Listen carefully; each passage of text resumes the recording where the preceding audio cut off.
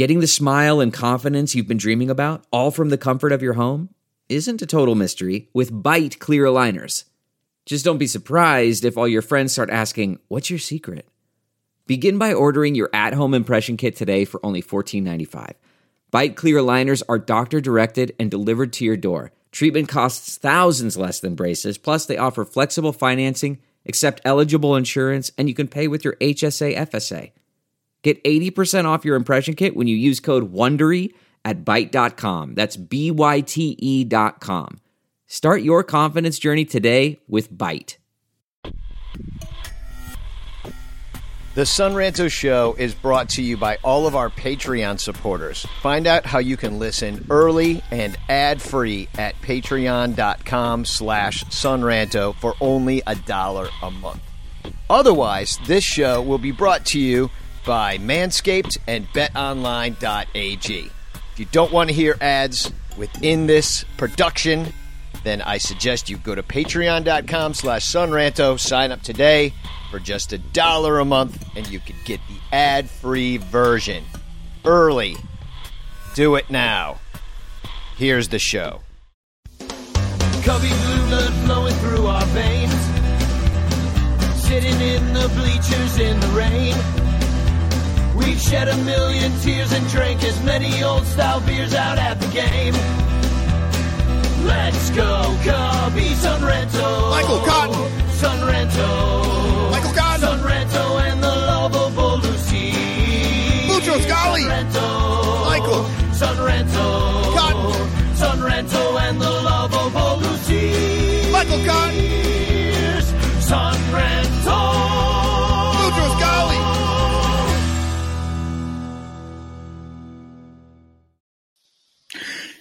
Sunranto.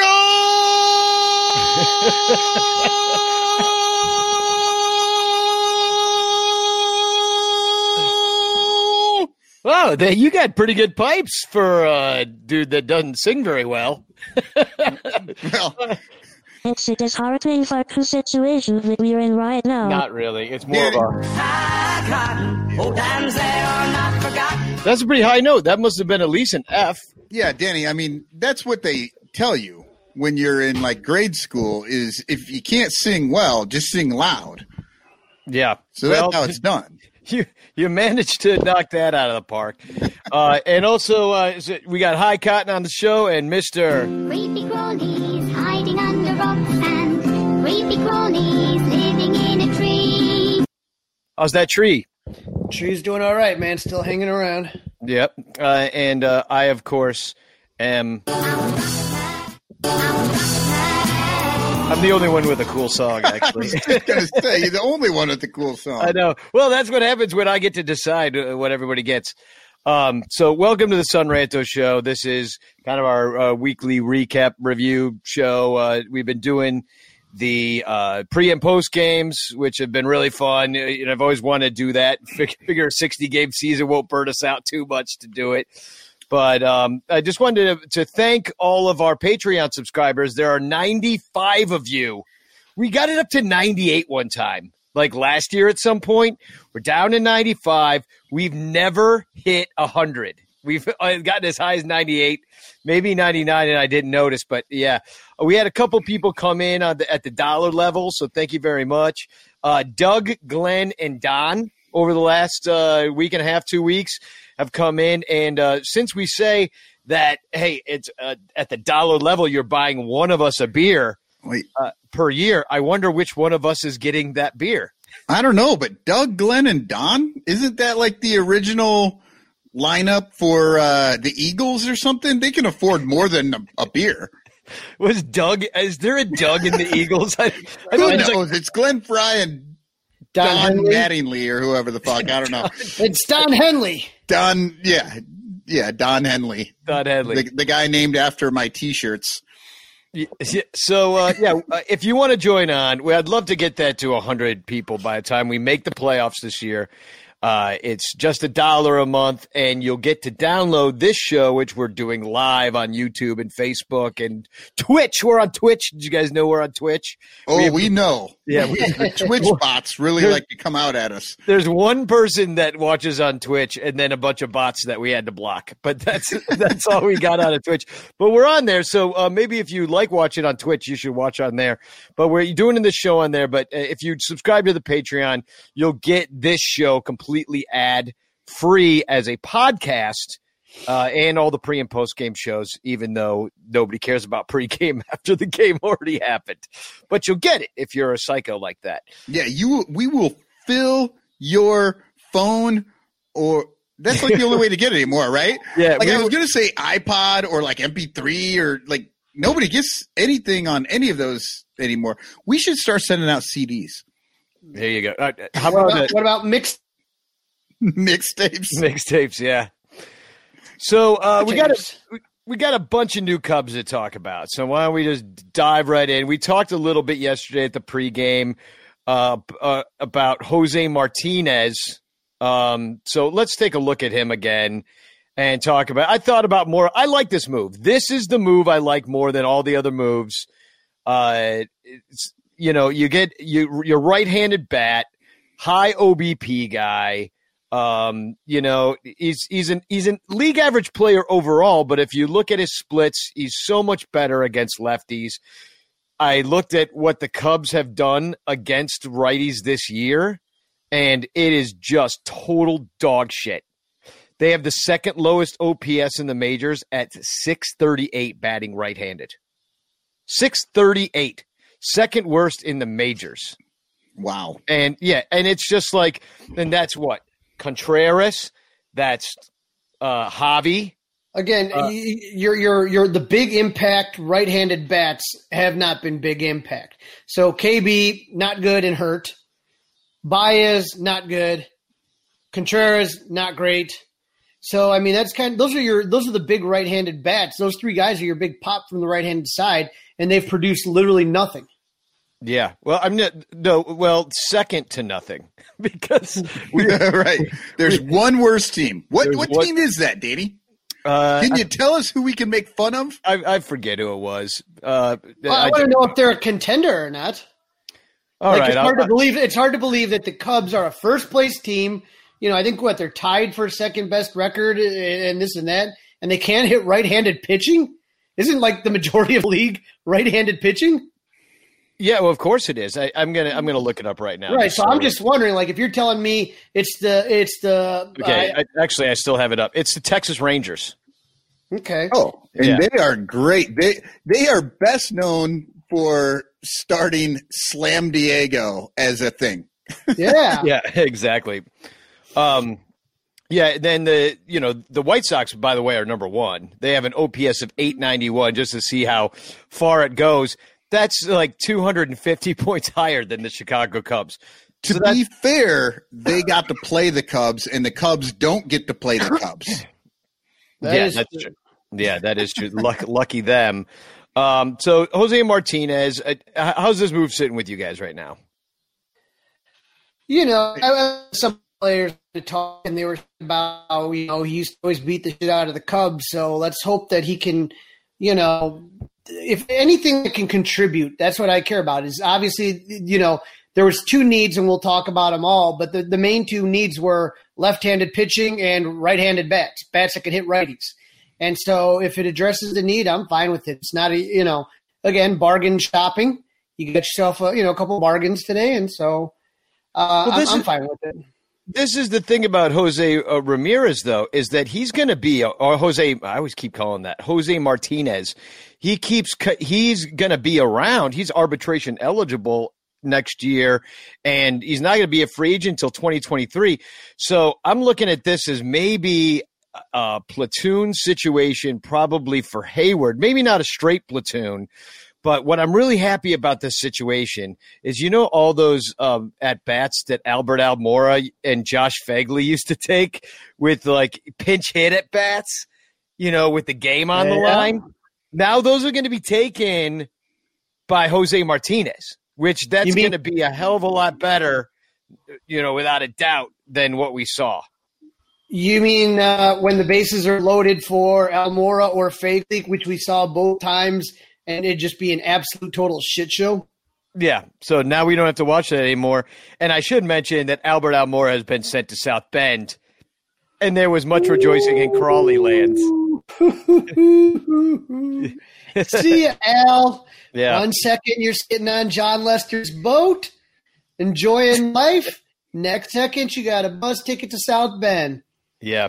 Nice Greyhound. 1 minute you're denying Crawley an autograph. The next minute he pulls a few strings, and you're going to Indiana, buddy. Sorry. So the other move they made right at the pretty much right at the deadline for another bat move is Cameron Maben. And that was the one that they had been rumored to be all about, and then we thought maybe they weren't going to pick him up. Yeah, well, they did.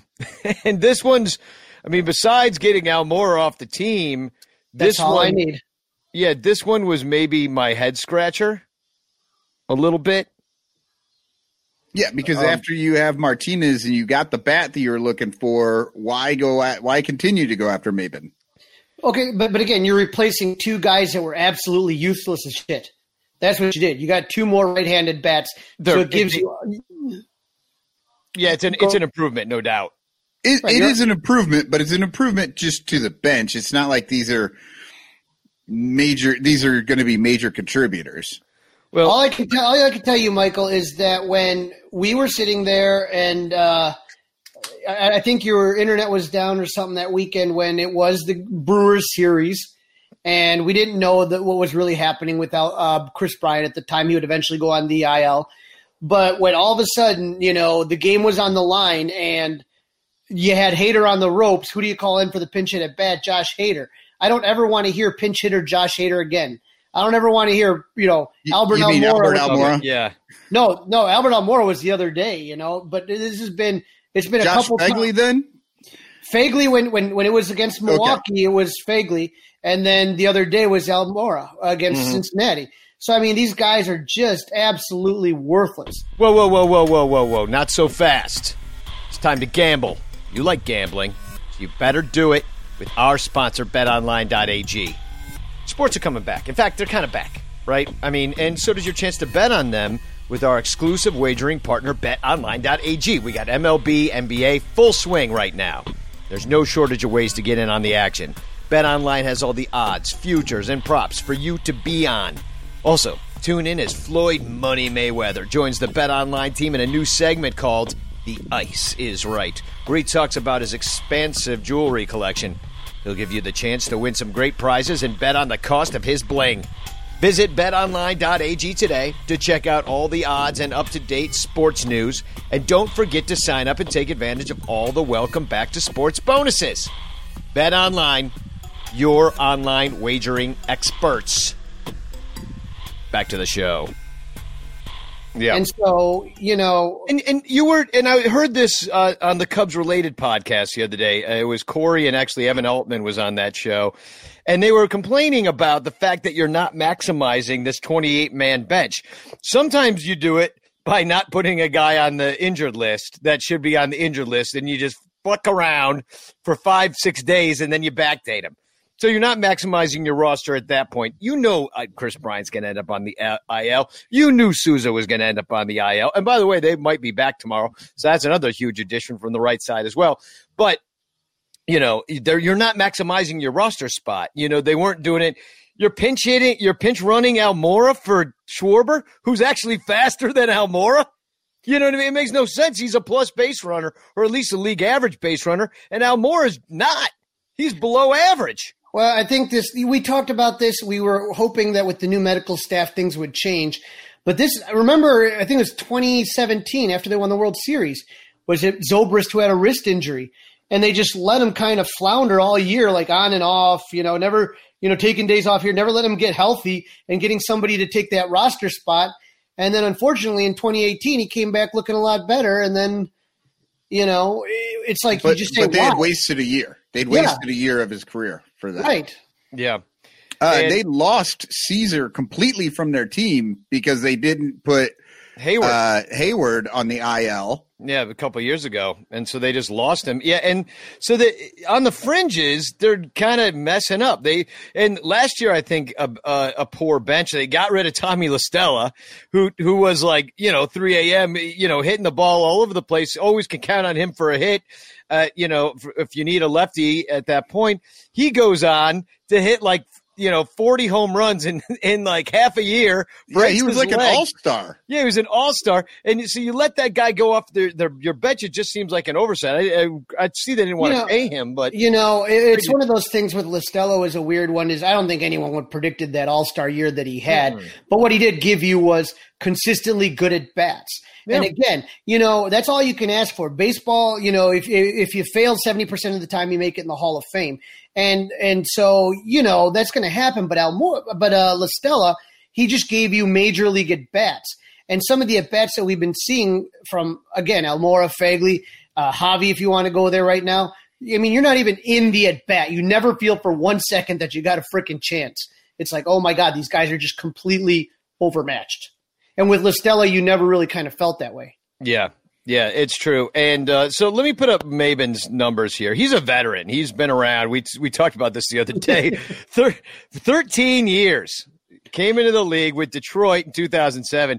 Played for Detroit 1, 2, 3 different times throughout his career. He's been with Florida. When they were Florida.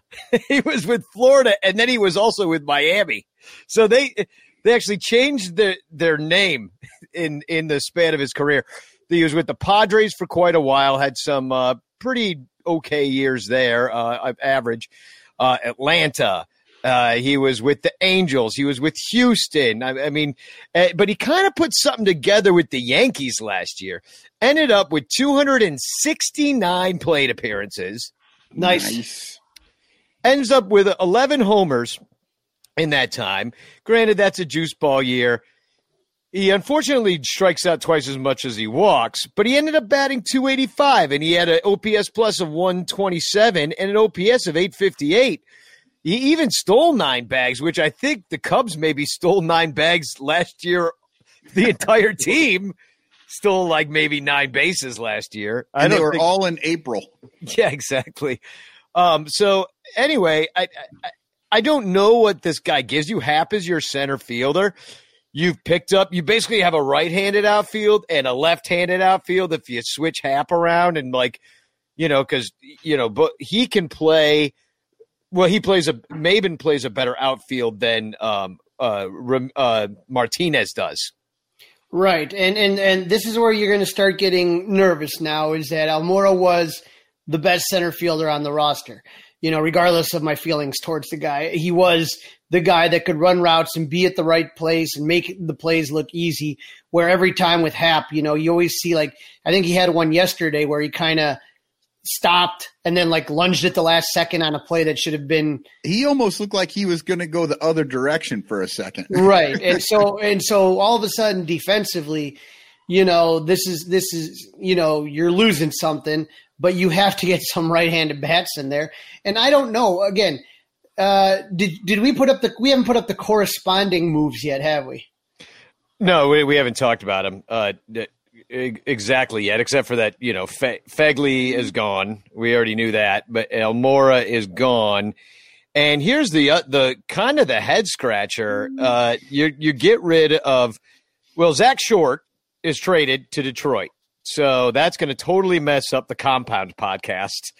So, once again, see, people think podcasting's easy, but it's not. Look, we lose Lyle, but we got a guy. We got a Crawley to come in. You know what I mean? So things happen. I needed a third guy when Lyle was not working out for all the shows. Michael Cotton, you come in. See, you got to – that's how you have an 8-year podcasting career. That's how that works. But, Ian Happ can't even get a year out of it. You sold a little coffee, though. And, guys, I know you're concerned. Don't worry, I'll one day get that Almora piece signed. I'm sure once he's doing nothing, he'll be giving away the signature, and he won't have a handler anymore. So I'll get it signed. Don't worry. It'll be all right. Yeah, and it's a shame they couldn't move him. They've never been able to get anything for Albert Almora. And, everybody that could have been traded at one point lost value within the last few years. Addison Russell ends up. You could have gotten the moon for him at one point in his career. Rumor was there that he got a big contract offer after 2016. Yeah. Well, whoops. So Sean writes in, send Almora to South Korea. I mean, I think I wouldn't be too surprised if he ended up somewhere like that. So the other guy, we got a couple of lefties. So let me ask you actually before we move off Maben, yay or nay? Does this like, it didn't make a lot of sense to me, but I was like, I'm good with it. Yeah, as long as it means Almora's gone. And I think he does give you something, he's a better defender than Hap probably Maben is. So maybe he ends up being the guy that comes out and does the defensive replacement instead of Almora, but he can give you actually a start and a bat. Here's the thing. We didn't see we all didn't watch the game on Thursday night versus the Tigers. And from, I talked to a couple of people that did watch it, just to kind of get a feel for some things. And I think they had Hap playing right field that day. And there, we were wondering about Tepera. And from what I've read, there was a lot of, when in that inning, obviously he blew the lead. But my understanding was there's a lot of plays that weren't made. One by Contreras, and I heard Hap looked really awful in right field. Yeah. So I was just looking up real quick, Maben versus Almora in the standard fielding on Baseball Reference, and Cameron Maben in center field over 13 seasons has a 989 fielding percentage, whereas Albert Almora over 5 seasons has a 990. So no, well, I mean fielding. We're talking fielding percentage. Yeah. I know, but they don't have like all the great advanced stats that are that quick to look up. Yeah. No, we'd have to look into it a little bit more than that. But no, Cameron Maben was always known as a defense dude. Jose Orlando writes in, Hap looked like shit out in right field that day. Yeah.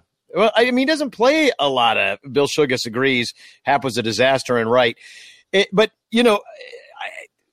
Can we really the dude's a second baseman, for God's sake. You know what I mean? Like, they threw him out in center, which is supposedly one of the tougher positions, although I think a right field is probably in some cases a tougher position to play, especially at Wrigley Field. Yeah, at Wrigley Field, I think especially. You're in Detroit, giant outfield. So that's what we're looking at there. He's never – I mean, remember Joe Madden put Contreras in right. And that one lost a game last year, I remember. So it's just like you need your best. You do need your best defense. We saw what happened with Castellanos out there with the Reds. I mean, we didn't see that. He looked actually okay playing right field for the Cubs. For some reason, he put it together a little bit better. A smaller sample size in Wrigley Field's a smaller. I mean, I'm not saying it's an easy right field, but. So you remember when the Brewers and the Cubs played in the wild card game, there was a play when Castellanos was on Detroit, and I don't know who hit if it was Yelich or Braun, I can't remember currently, but I just remember watching Castellanos like it was almost the Jose Canseco off the head home run where he misplayed a ball so badly that it gave the Brewers the win, and that was the season that ended up tied at the end of the season and had to go into the wild card. Yeah, no, it hasn't. Listen, since 2016, we have lots of stories like that of just like, oh, and then this happened, and then the season was over, and then everybody got hurt, and Rizzo's ankle looked like a giant piece of beaten meat. Does anybody feel the same way that Almora hasn't been the same since the kid got hit by a line drive in Houston? Yeah. I mean, do you think so, or do you think sometimes that – I don't know. I've heard that before. I've heard that argument before, and I don't know how much weight to put in it and to say that is it coincidence that he's just bad and he just looks bad after that happened, or if that never happened, do you think he still would have been what he is today? I feel like he was actually working his way back from some stuff. Like he hadn't been that great, and he was working on some stuff, and he had actually just started. Like it seemed like he was turning a quarter, and then he just ripped that ball into the stands. And I mean, to be fair, he did hit it hard. Yeah. Yeah. Sadly. Yeah. But then it became, it just became one of those things. I couldn't imagine, having something like that happen to me. It's the same thing as, what the one dude, which, that guy already had a ton of issues, but he threw that baseball to the guy and he fell out of the stands and died. Yeah. Oh, God. Josh Hamilton. Josh Hamilton. And Josh Hamilton already had huge, abuses going on with drugs and alcohol and stuff.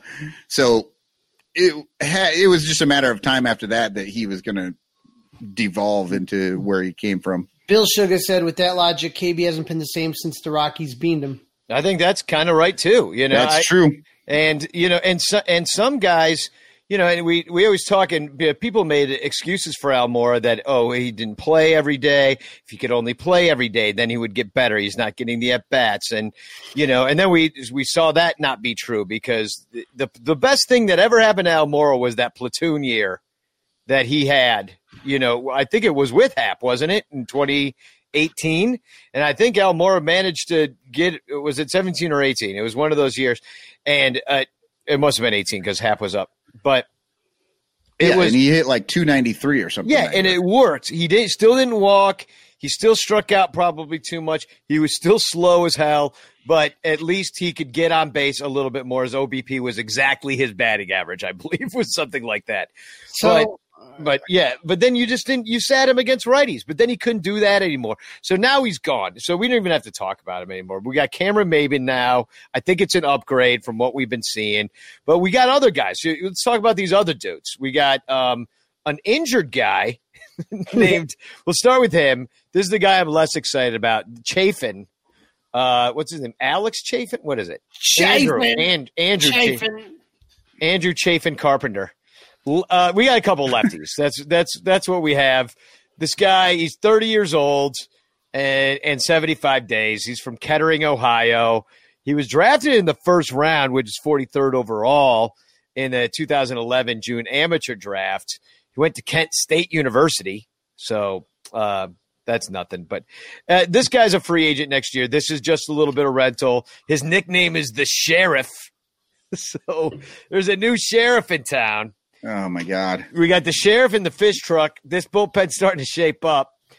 Our bullpen is chafing. It really is chafing. Ooh. So let's look at this by the numbers. It hasn't been good this year. It's very small sample size. But he has an ERA plus of 59. Our bullpen is terrible. Yeah, pretty much. His ERA on the year is 8.10, but that's in only 11 games, which is kind of a lot of games. Yes, and for at least this year, he's injured. His finger hurts like KB's finger, so maybe they get together and get their fingers to all working in the right direction. Now, last year, he's been with Arizona his whole career. He's had ERAs in the low to mid threes. He's been good, so, maybe we catch a little lightning in the bottle. Kyle Ryan wasn't really doing it. This dude's going to work his way back from his pinky thing. The only thing I don't like about this situation is the walks per nine. That's disheartening. Yeah, that is. It's a disheartening fucking situation that we're in right now. Yeah, the whip is a little high than what you'd like for a bullpenist guy. But especially with the lefties, you don't get to loogie out anymore. You got the three batters. Right, but pitching in Arizona is one of the harder places to pitch. It's a dry ballpark. Balls, fly around there a little bit more than they do other places. So it's dry. That's why he's chafing. Chafing. Then he did the thing with the lady and stuff. And then there's another lefty, and his name is Osich. And you might remember him. He played for. That's why you're chafing too much Osich. Yeah, he played for the Giants in 2015, and he didn't get it. He got in 35 games that year, and then it looks like he was kind of injured in 2018 because he was only gotten 12 games. And, I mean, I don't know. This guy doesn't excite me quite as much, but we're going to have him for a while because he's arbitration eligible. So we got him from Boston. He's got a 5.74 ERA. I mean, he's got a lifetime 5 ERA. This is not a good player. And you can't say Boston is one of those dry places that the ball flies around a lot. Like he's never had an ERA plus besides his first year. Over 100. So the whip is kind of high again. I mean, I don't know what they saw in this guy, but he actually does start too. He actually, I think he's got one start on this year, in fact. So I don't know. Did you take a look at this Osich character, this other lefty? No. His birthday's on Thursday. I'll tell you that much. He's kind of old too. I mean, he's been around since 2015, but he's 31. Yeah. So he was, again, bargain bin shopping. It was a need. You needed a left-handed bat or left-handed pitching out of the bullpen. You had one guy, Kyle Ryan, with his velocity ticking down. And it just wasn't a good situation. They had to get somebody that could maybe get left-handers out. At this point, we just have to be hopeful that these guys can come in and give us anything. You know what I mean? Like our bullpen is terrible. So there's no – I mean, it would have been nice if they had been going after a few, higher level prospects here. But they got somebody – and that's where they needed it. I mean, I was kind of, when I kept seeing the notes come through and it was about hitters, I was like, God, what the hell is going on here? Like that's a problem for sure, but that's not what I was expecting them to start to, go after. Yeah.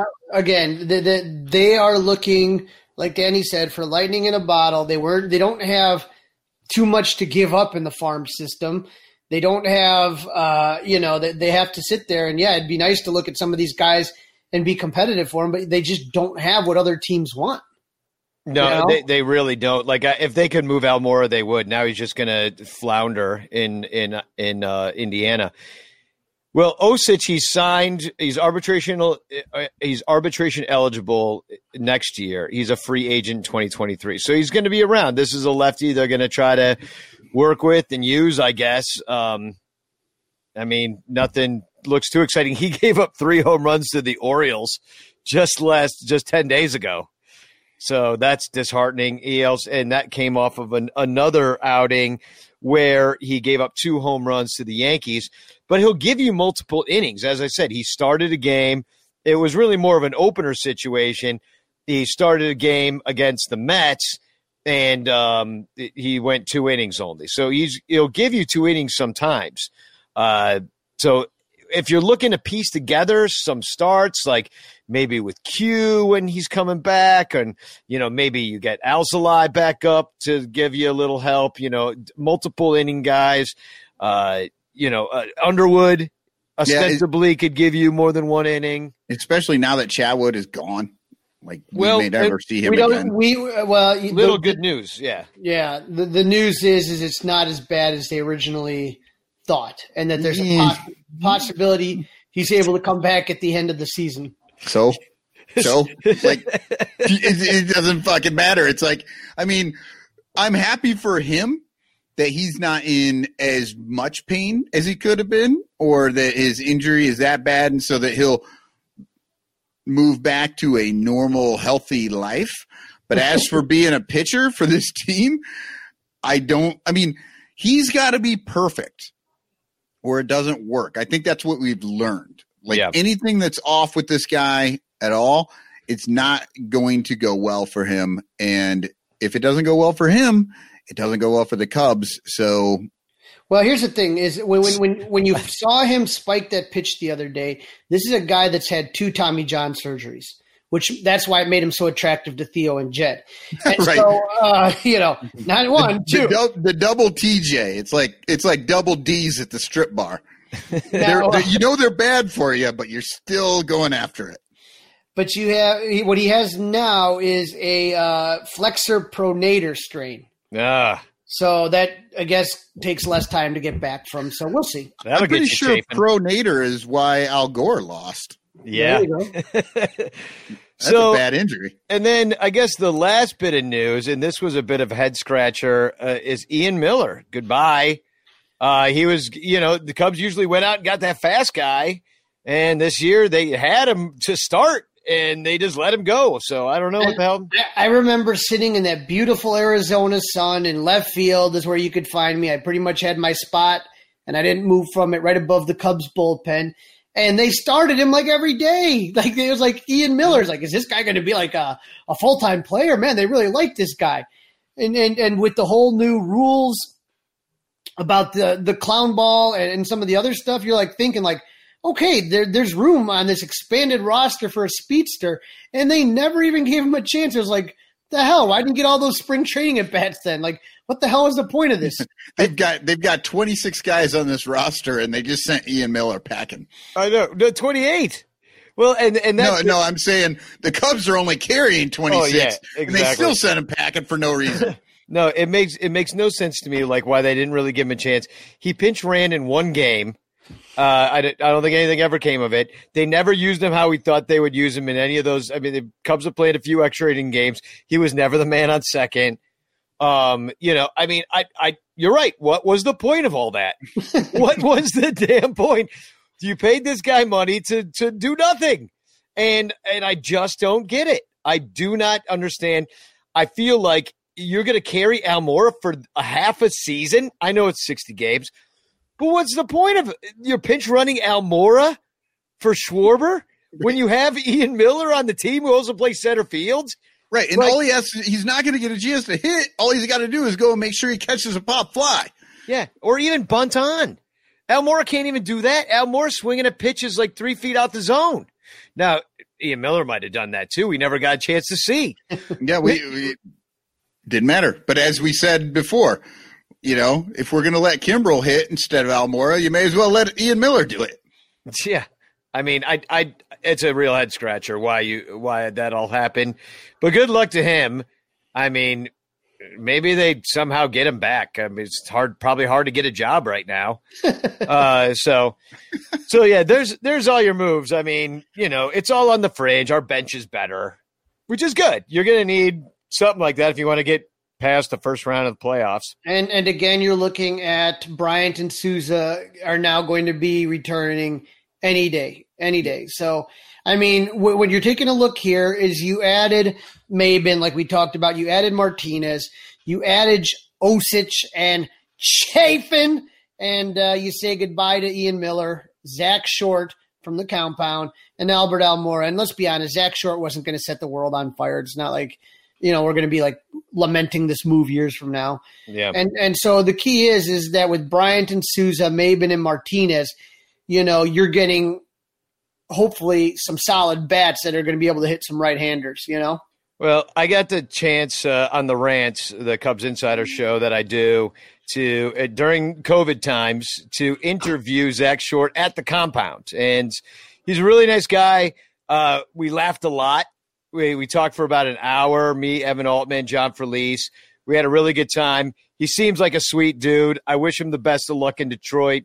Hey, eventually Detroit's going to be good again, right? I mean, they've had first-round draft picks for a long time. They lost 116 games last year, and then they beat us 2-3. So that's how that's going down. So good luck to Zach Short. So let's do a little podcast favorite, little rakes, flakes, throws, and blows. So picked up this rake at Home Depot. Let's pick up a rake at Home Depot. All right. Yeah, let's do it. We've got two guys this week that are so similar that it is kind of hard to pick. Jason Hayward and Ian Happ both have 8 hits, both have 3 homers, both have 5 walks, and both have only struck out 4 times. But Hayward gets a nod because he did it in one less game, which gives him a 100-point lead in a batting average for the week and a 500-point lead in OPS.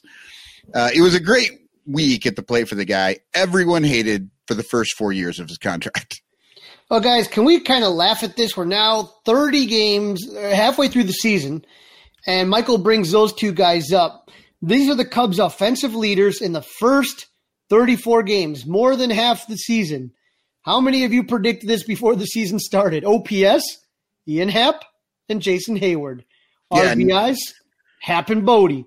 OBP, Happ and Hayward. Average, Happ, Hayward, and Caratini. Yep. If anybody had Ian Happ as the midpoint leader in every category, they made a lot of money.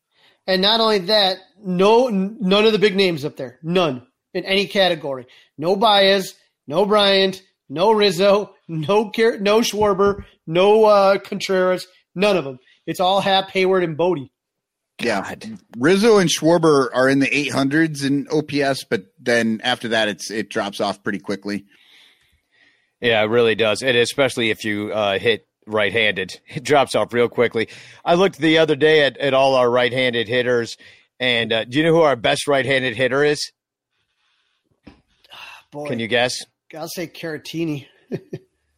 No, nope. It's still Ian Happ. It's Ian Happ. I thought we were going off switch hitter. No, I'm just saying who hits the best from the right side of the Cubs. It is also Ian Happ. Yeah. So no, the guy's killing it. He's really having the best year ever. He starts a coffee business. He gets rid of a roommate in Zach Short, so that frees up a place where he can make a little podcasting. His own hotel room now. Yeah, he can make a little podcasting studio. So, all right, let's move on. We are. I haven't worried about Flake since my grunge days. Remember them? Yep. On the downside of these awards here is the worst Cubs fan in history, Jason Kipnis. He gave everyone heart attacks when he was in Cleveland, and now he's just breaking our hearts with 1 hit and 3 walks in his last 20 plate appearances. That's a 259 OPS this week.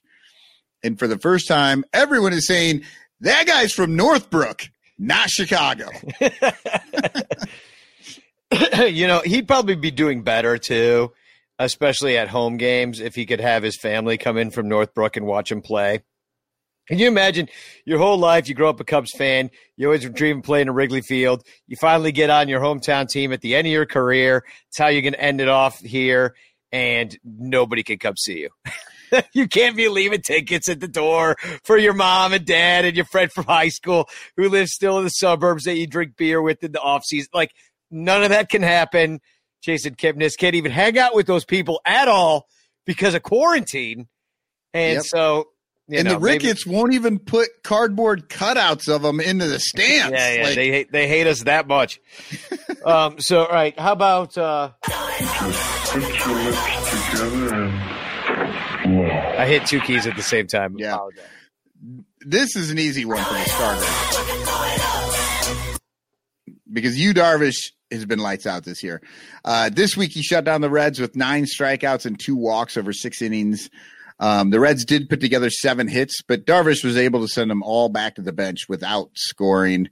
And there's nobody to talk about on throws list from the bullpenis. Yeah. All right. How about this one? You just put your lips together and blow.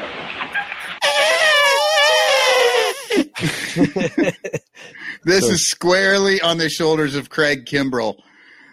He was throwing the ball all over the place the other night and blew the game for the Cubs. He's the poster child for everything that is wrong with the Cubs right now.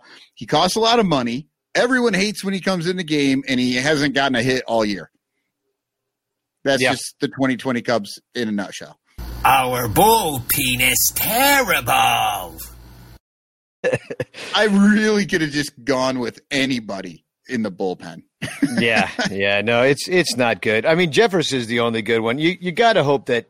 I know it's a short season. Usually in a year like this, you're going to have some time to figure out who's going to be in your bullpen, who's going to be trusted, who's in the circle of trust. You don't have that luxury this year. The Cubs went into the year with a shitty bullpen, and Craig Kimbrell was a question mark. I mean, what are you going to do? It's like you got to hope that at some point you're going to get to the playoffs, and I do want to talk about that a little bit. Yeah. But we're gonna get to the playoffs, and it's gonna be in only a month. Like doesn't it start to feel like it feels like the season just started? Like, 27 days. Yeah, and then it's playoff baseball. And I'm like, oh, what the hell has happened? 2020 is so weird. But I want to talk about this because this is kind of in reference to it. It's the rotation. Our starting rotation. Right now, with Chatwood is out of it, and I don't think he's coming back.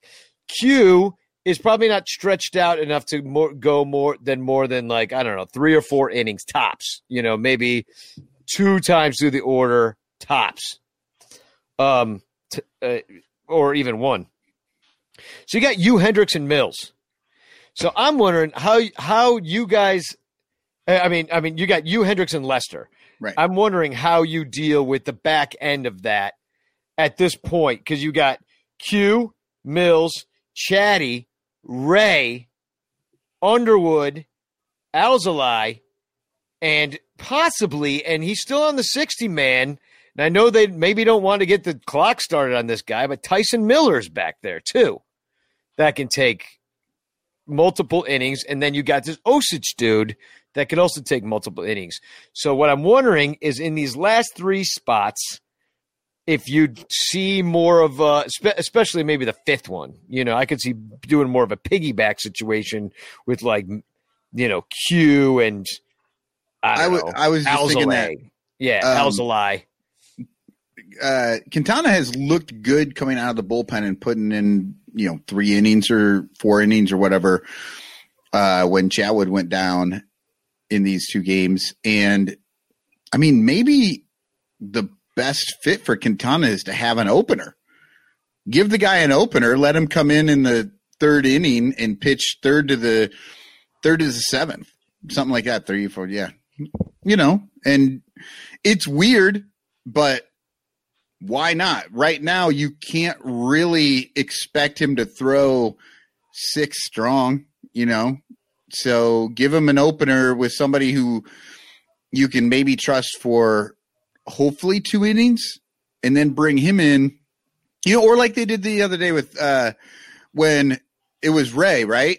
Crawley, they came in and took the dirty inning from Chatwood, got through that, and then Q comes in with a clean inning, and he's starting out his day with the bottom of the order or something like that. I'm fine with that. Works for me. I mean, I don't, there's so many questions too with the rotation. Is how can Q stretch it out some? And we talked about Alec Mills. Is this the guy from his first couple starts, or is he the guy from the last couple starts? We don't know enough about him. So there's so much flux in the rotation that I can't figure out heads or tails if it's going to be. And the funny thing is, the reason the Cubs are in first place and have the record, where they are in the standings, is because of the rotation. 2020 has been a year of things happening that are completely out of your control. But there is one thing you can control, and that's shaving your bush. Now, our sponsors at Manscaped are here to remind you to do so, okay? So, have you ever shaved your balls and, nicked yourself a little bit? You're down there, you're not paying too much attention, all of a sudden, oh, God, it's really with the thing and the blood and the... Well, here's what you do. The Manscaped Lawnmower 3.0. It's a premium electric trimmer. It's designed to give you a confidence boost through body image. Got a ceramic blade, skin-safe technology, and it's designed to reduce nicks or tugs on your fellas. You know what I mean? The Lawnmower 3.0 is waterproof, comes with an LED light so you can manscape in the shower, in the dark, or in a dark shower, whatever you want to do. And they are just releasing their Shears 2.0 nail kit, which is the perfect add-on to the Lawnmower 3.0 trimmer. The Shears 2.0 is a luxury 4-piece nail kit featuring tempered stainless steel tools, and it includes tipped tweezers, rounded point scissors, fingernail clippers, and a medium grit nail file. The Shears 2.0 nail kit allows you to pluck your eyebrows and trim your nails in style.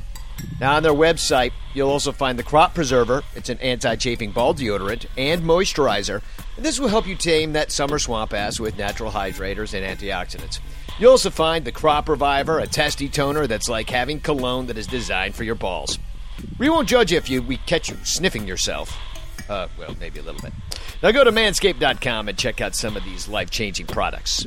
Now, here's what you got to do. Listeners of this show will get 20% off, plus free shipping. You use promo code ARMCHAIR at manscaped.com. That's 20% off, free shipping at manscaped.com. Use the promo code ARMCHAIR. It's time to grab 2020 by the balls and shave that front trunk. The Son Ranto Show is also brought to you by betonline.ag. Sports, they're back. What can you say?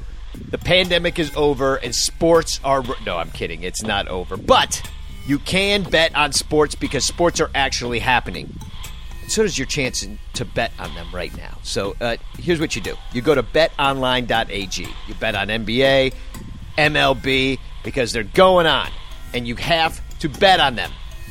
They got all the odds, futures, and props for you to be on. BetOnline is where you go. And you can tune in because Floyd Money Mayweather is going to join the BetOnline team in a new segment called The Ice is Right. He's going to talk about his expansive jewelry collection. He's going to give you a chance to win great prizes and bet on the cost of his bling. Visit betonline.ag today to check out all the odds and up-to-date sports news. And don't forget to sign up and take advantage of all the welcome back to sports bonuses. BetOnline, your online wagering experts. BetOnline.ag. Thank you for sponsoring the Son Ranto Show, which now you're going to listen to again. Yeah, but the problem with that rotation, I think, right now is that Hendricks started out pretty much lights out, but right now he's not doing good, right, Danny? Like, he's especially away. Away, yeah, and he's pitching away in game 2 against the Pirates. So you worry about that a little bit because they're a team that likes to smack it around a little bit, even though they stink. But yeah, I mean, when we talk about Ray, it's interesting because he was the PCL pitcher of the year last year. He had a buttload of strikeouts. That is a technical stat, by the way, buttload. And it's called BL plus. Yeah, his BL plus was ridiculous, earning him awards. And he's got a little bit of major league experience with the Padres, and he was with Miami. He even got over 100 innings in 2016, got hurt, is back, and so you look at a guy like this, and I understand that he's not stretched out to the point of where you're just like, oh, let's trust him with a rotation spot. But right now he's got a whip of .909 in only 11 innings pitched. So he has given up runs in that time because he's given up 10 hits.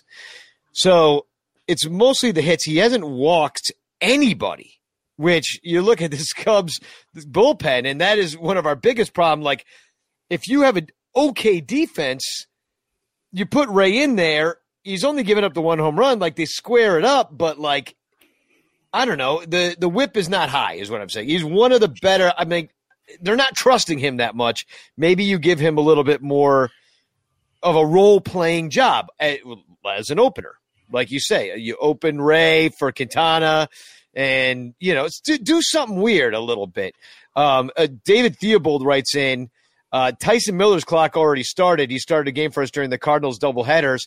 That is correct. He can step it up into the rotation. I don't know about that because I don't think he has enough experience, but I don't know. I feel like those last 2 spots, just because of injuries, just because of, not – I think you should mix and match, guys. I think you should look at who you're facing that day, see how the order is going to work out, and see what you think the best matchups are, and just kind of play it in game and use these 2-inning guys in a way that is smart because you really only got a 1-2 punch and John Lester.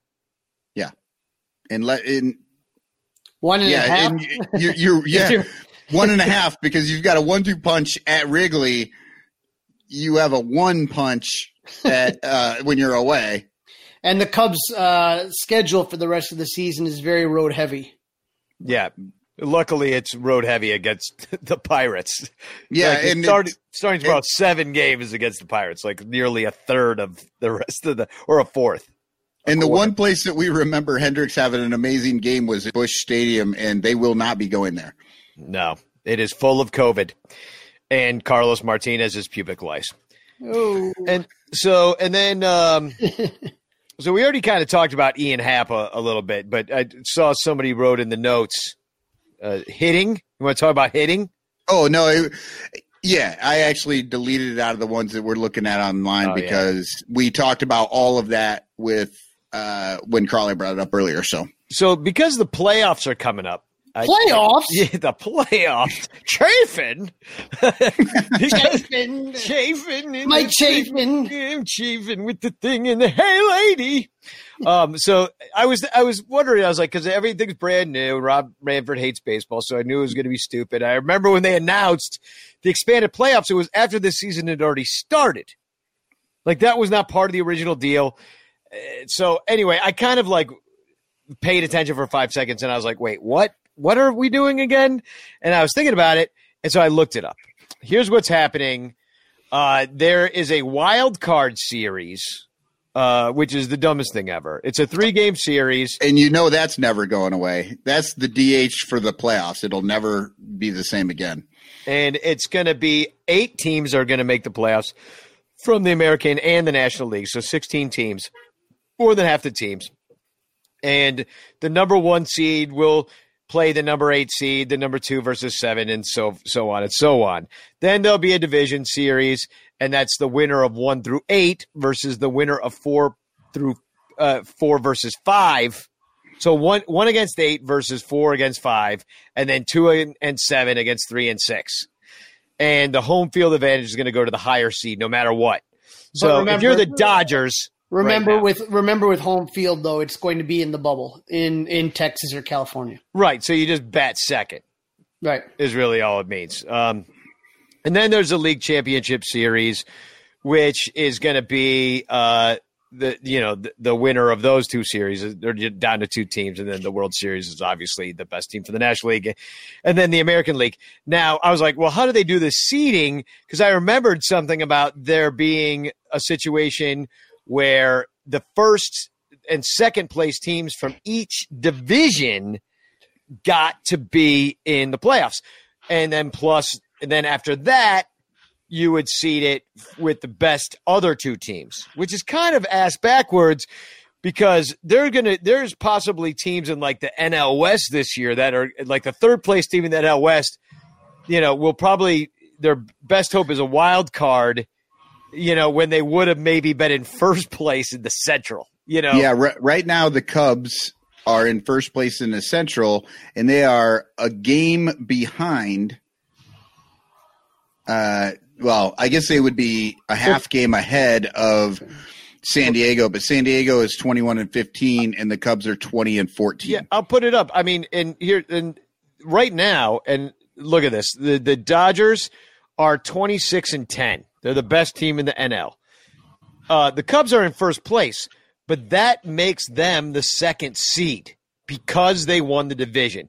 So there is an advantage, and that's what I wanted to figure out because I was like, how is this going to work again? So the 3 teams that win the division based upon their record. So right now it'd be Dodgers, Cubs, and then Braves as 3rd place because would be a game behind. They've got a 576 winning percentage versus 588. Cubs are 1 ahead in the win column. Braves have played 1 less game. We're in the number 2 seed right now. So then the 2nd place teams are seeded in the same way. So seeds number 1 through 3 would be Dodgers, Braves, Cubs. The next 3 seeds will go to the 3 teams in 2nd place, 4 through 6. So that would put it would be San Diego. Then Miami, who's actually just a 500 ball club and suck in reality. Yes. And then and they made a couple additions too at the trade deadline, so that's kind of funny. And then St. Louis, a game under 500, is now the 6th seed. Okay. Then seeds 7 and 8 would then go to the next 2 best teams, which is Philadelphia, which is also a game under 500 at 14 and 15. Well, no, they'd be the 8th seed. Colorado would then be the 7th seed at 17 and 17. So you would have a higher seed of the Cardinals at 12-13 just from coming in second place than you would with Colorado, who has a 500 record. Yeah. It's just stupid clown ball bullshit. And what Guys, the hell am I looking at? Here's the thing: is that I have spoken time that the previous to this season, the playoff format was perfect. Best teams got in because, if you win your division, that's great. And if you didn't, there was 2 wild card chances, and you were penalized with that because you had to play the extra game, fly out immediately, and be down your best pitcher. So winning the division meant something. Okay, and I'm worried about what Michael said because it's once the MLB sees that playoff money, that expanded playoff money from the TV rights, that's why it's never going back. And so if you're going to stick with this stupid ass way of doing things of more than half the teams getting in there, then fine. You know what? It ain't going to change because Crawley doesn't like it, right? But if that's the case, then just do it like normal seeding. The best team is the 1 seed. The second best team is the 2 seed. Fuck it. Then the top 8 teams get in and just rank them accordingly. Why is this hard? Yeah. Well, I like the idea for the top 3 teams, regardless of record. The top 3 teams, you win your division. That means something. It means you're 1 through 3. But after that, then it should definitely go by because you didn't do anything by coming in second. It's literally the participation trophy year of baseball. Right, but you take a look at it is that the Dodgers are flying away, but if there's a team that's right there that could compete with them, it's easily. If I was to take a look at all, but they would be the 4 seed, right? But no matter what, to me, but and St. Louis would end up being the 8th seed because they'd be the worst team. So it doesn't really matter so much for the teams who are actually doing good. They're going to actually be in the spots that it seems like they should be in. But see, I think that right now, if I was to rank these teams, I would easily have LA and San Diego 1-2. That's how my seeding would go on that. Those are the best 2 teams in the NL right now. Yeah, no doubt. But it's like you look at this. So let's say the Reds get hot. Well, but wait, the Cubs are still ahead of San Diego. Crawley, just because you think Pittsburgh is going to fucking come back and beat the Cubs and knock them out of this, they're still at a 588 winning percentage. They are ahead of San Diego. Okay? Right. And not only that though, they have to play the Dodgers how many times? They have to play Colorado how many times? They have to play San Fran how many times? Who have heated up lately? They've had to play better competition. Yeah, and we've only been playing the Central, which for the last couple of years has pretty much just been playing each other to even, and then somebody breaks out with a hot streak, and that's the winner. That's how that's been working in the Central, and this year it's even dog shittier. The interesting thing that I was looking at, but like let's say somebody brought this up on the blogosphere, Cincinnati. Okay, let's say they end up getting past Milwaukee or even coming in second place. And let's say they end up or even get to be a wild card team and they end up facing the Dodgers in the first round in a 3-game series. Okay. Who are they going to throw at the Dodgers? Sonny Gray, Luis Castillo, and Trevor Bauer. You know what I mean? Like you have a real chance of a Reds team just because they've got 3, because their 1-2-3 punch is better than the Cubs. So if they can get into the playoffs and somehow have those pitchers on pitching their best and manage to run into something, you can beat the Dodgers 2-3. And anything can happen in a short game series. Anything. Yeah, exactly. So you're looking at it, and you don't get a bye. You don't get to be the Dodgers and be like, okay, we won it, so we get a bye, and we don't have to play this BS 3-game series against. It would be the Philadelphia Phillies right now. And who knows what happens there? They got Nola, they got Arrieta. Arrieta stunk up the room the other day, but he's still Jake Arrieta. You know what I mean? Like, he pitched a no-hitter in L.A. It was a while ago, but it happened. And so that was 5 years ago. I know, but it happened. But I'm saying, here's what it would look like today. Dodgers, Phillies, Cubs, Colorado, which I think scares the hell out of you. Only because of recency bias. No, because if you're paying attention to Colorado, they jumped out to a hot start like the Cubs did, only where the Cubs, like we think they're doing bad right now, Colorado is doing as bad as we think the Cubs are. Not only that, though, but the Cubs are just disastrous Coors Field. So the fact that it would be played at an off-site location and not having to worry about because that ballpark in Colorado is just all the NL West ballparks have those massive outfield, whether you talk about San Diego or the Dodgers or Colorado, those outfielders are huge. And, Kyle Schwarber's fine in a small left field. You know what I mean? He ain't so great in a gigantic park, or even having to have happen your everyday center fielder in those parks would scare the shit out of me. Yeah, right. You only have you'd almost wish you could move J-Hay to center, except for that his bat will die if we do that. And then you've got Braves in St. Louis in one of the series, that 3-game series, which scares the crap out of you because they obviously showed what they could do to the Braves last year, and so they took care of them. And then Padres in Miami, which you got to pick the Padres in that, but like. How the Padres end up the 4th seed after having one of the best offenses in baseball. Well, it reminds me of like when the Cubs had 97 wins. Anyway, and came in the second wild card spot, and it was all about the NL Central back then. But that's how things go. So the other thing I want to bring up is the situation with the Reds. Just they can't.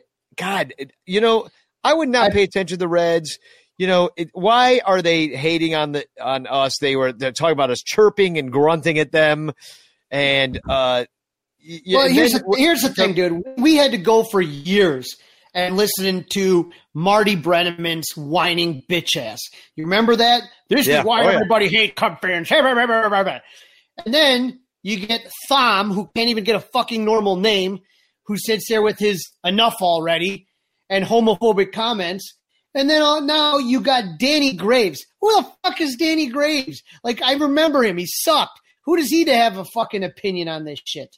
I did enjoy this. Bleacher Nation tweeted out, Reds broadcaster calls Cubs entitled, says they start crying and think they're America's team. So, and this is probably a little hometown sort of like gamesmanship. I'm sure this stuff plays in Cincy, but I like what our friend, the heckler Brad said. He said, because there's a picture of the guy out there, and you can't see it real well on the screen, but it's a pretty bad combination of tie and shirt pattern. Look this up. And he says, got to be pretty entitled to think that suit, tie, and jacket combo works.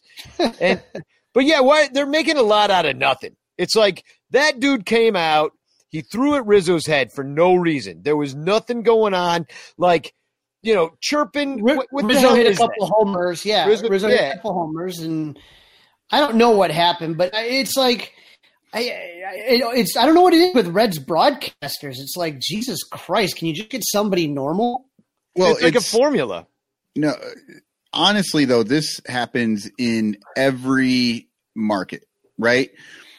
Except for like if you have a team that is doing well, then your announcers aren't complete shitbag assholes.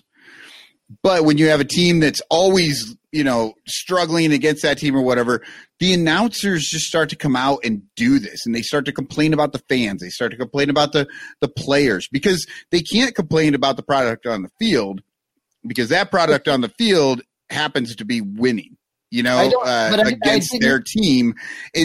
But I'm just saying it's not just the Reds. I heard it in Colorado. You hear it in Arizona. You hear it everywhere. When there's a team on top, you hear everybody come for them no matter what. Right, but in all honesty, you could say St. Louis is by far, the team that's had the most success in the division. It just seems like for whatever reason, there's something that – I don't remember the St. Louis broadcasters ever – acting this way. Do you? No, St. Louis doesn't do it. The Cubs broadcasters don't do it. You don't hear Len Casper talking smack and that's what I'm talking about. You have success and you don't do it. But the Cubs have had, we're looking in the last 5 years has finally had some success, But from 2010 to 2014, you couldn't have had a shittier team. And they still didn't do it. Yeah, and the Reds were really good then too. I mean, they had a couple of playoff appearances when Joey Votto was younger, and That's true. And they were on top, but they still act like that just this little brother chip on their shoulder bullshit, Right. and it must play in Cincy, but that's I just don't think there's. It's the same shit with the White Sox and the White Sox broadcasters. It's gotten better. It was way worse with Hawk Harrelson, obvious. But if you've been watching, like, during the Crosstown, like your old employee, Comcast Sports, with the White Sox, whoever runs that account, Yeah. they're just little bitches. I mean, they really do. They're just like they care more about what the Cubs do and what the Cubs say and what the Cubs press is.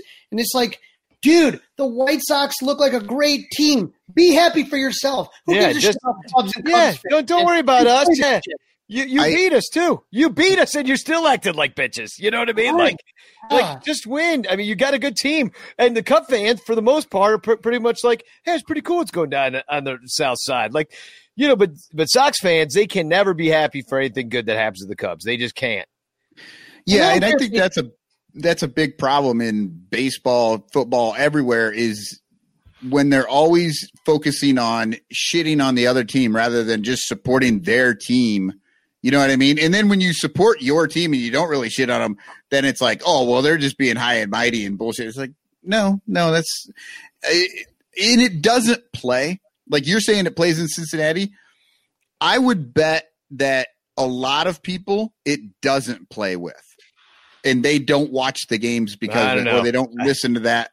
Those fans are from Kentucky, man. I think it plays a little bit. Yeah, I'm going to disagree. I think that people eat that shit up, and somehow, some way, Hawk Harrelson's now in the fucking Hall of Fame because of that bullshit. So it apparently played well enough to get him into fucking Cooperstown because he didn't do it for being a good announcer. Yeah. Can of corn, put it on the board. Yes, that's a very good point.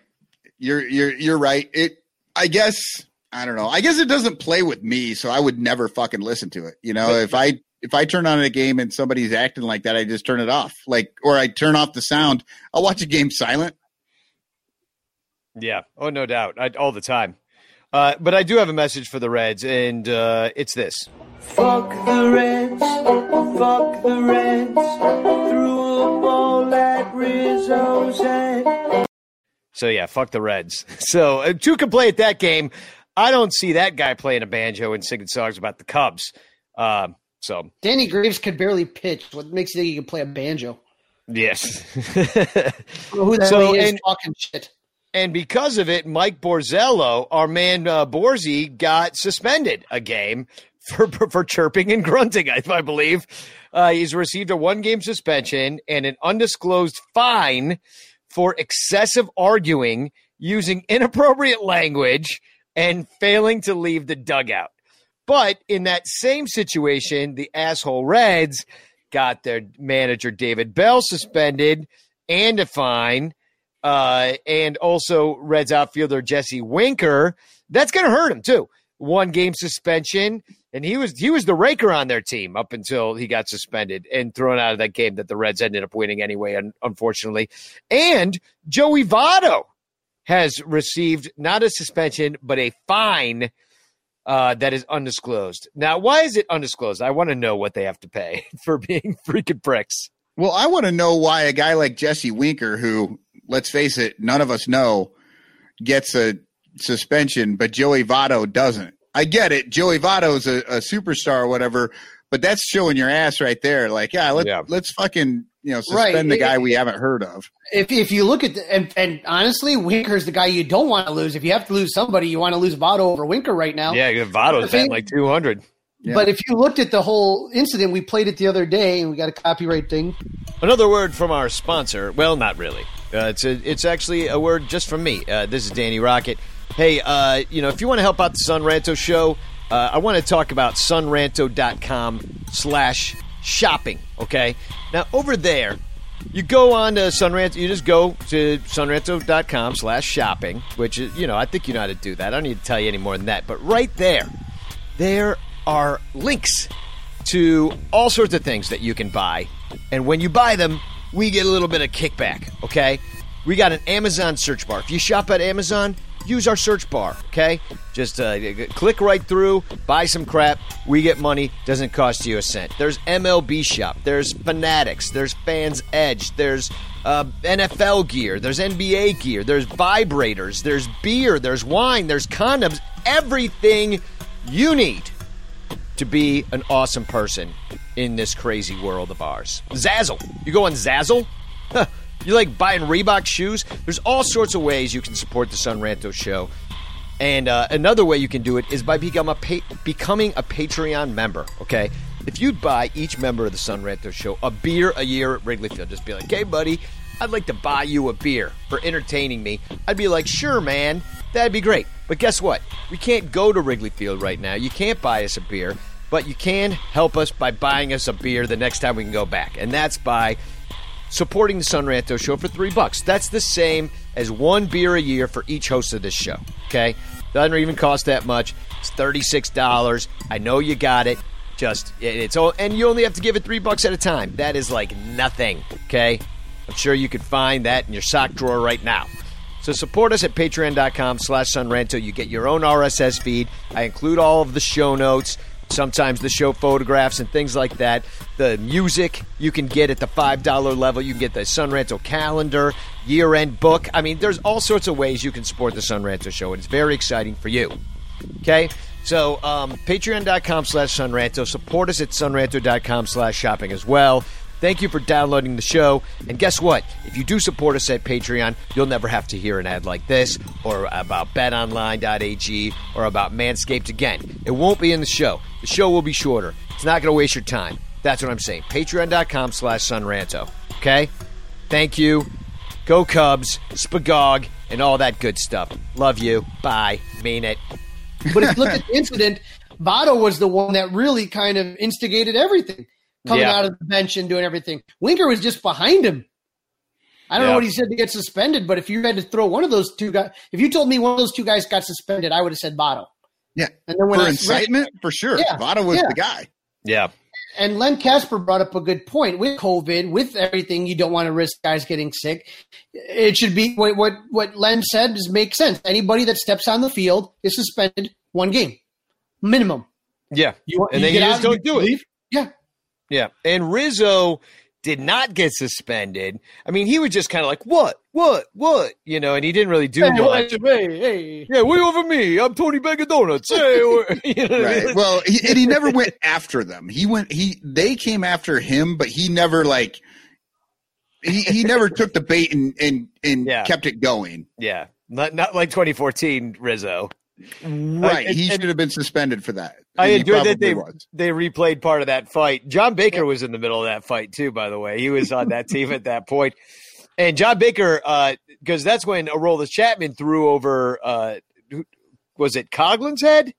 Yeah, I think so. I think it was Chris Coughlin's head that he threw over his head. And that ball's coming in a hell of a lot faster than it was coming from that other dude from the Reds, 105 over his head. And John Baker, that's the game where he pimped a walk. Do you remember that? He took a walk from Aroldis Chapman, which that's tough, man. You got John Baker, left-handed hitter. Aroldis Chapman, one of the toughest lefties you'll ever see. Baker gets the walk and fist bumps the whole thing. I freaking love that moment. Check it out. All right, let's talk about this upcoming series. Hopefully we're going to get our Pirates fan friend Brian on the show sometime this week where we do our pre and post.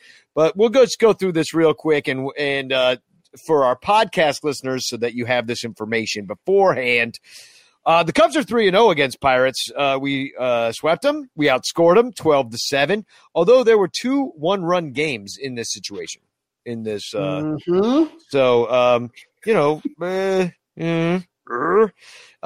we're going to go out there, and the Pirates have been somewhat decent lately. They swept Milwaukee.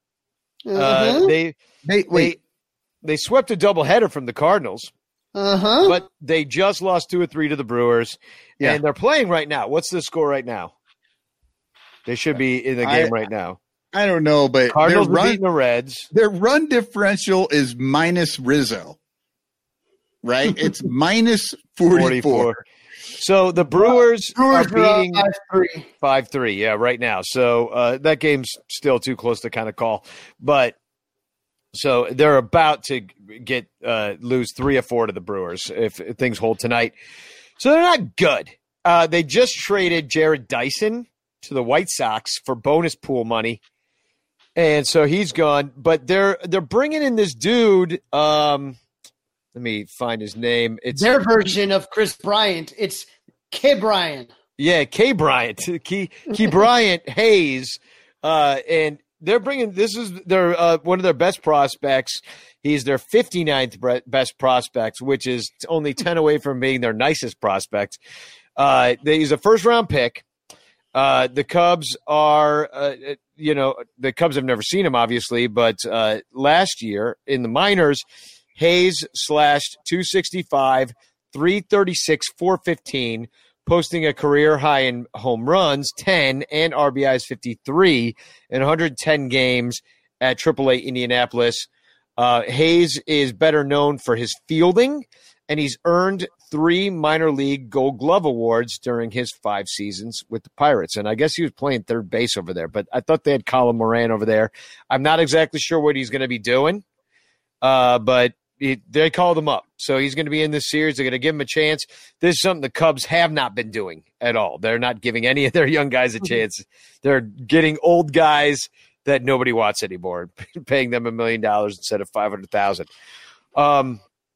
The Cubs, all right, so here's some comparative stats. The Cubs, their 752 OPS is 14th in the majors, right in the middle. Pirates are dead last in their OPS at 618. The Cubs are now 6th in home runs after that onslaught the other day with this that historic. It has never happened before that all 3 outfielders hit 2 home runs. Correct. Yeah, that's crazy. Yeah, it never happened. Cubs now 6th in homers. Pirates have the 5th fewest home runs in the major leagues, so you don't have to worry about that too much. Cubs are 4th in walks. Pirates are dead last in walks. They do not walk. So even Tyler Chatwood couldn't walk the Pirates. He probably could, but he's injured. The Cubs strike out a lot more. They're 2nd in strikeouts. We already knew that. That's all they do. The Pirates actually have the 6th fewest strikeouts. So this is why the Hendricks start ruins me, kind of worries me a little bit.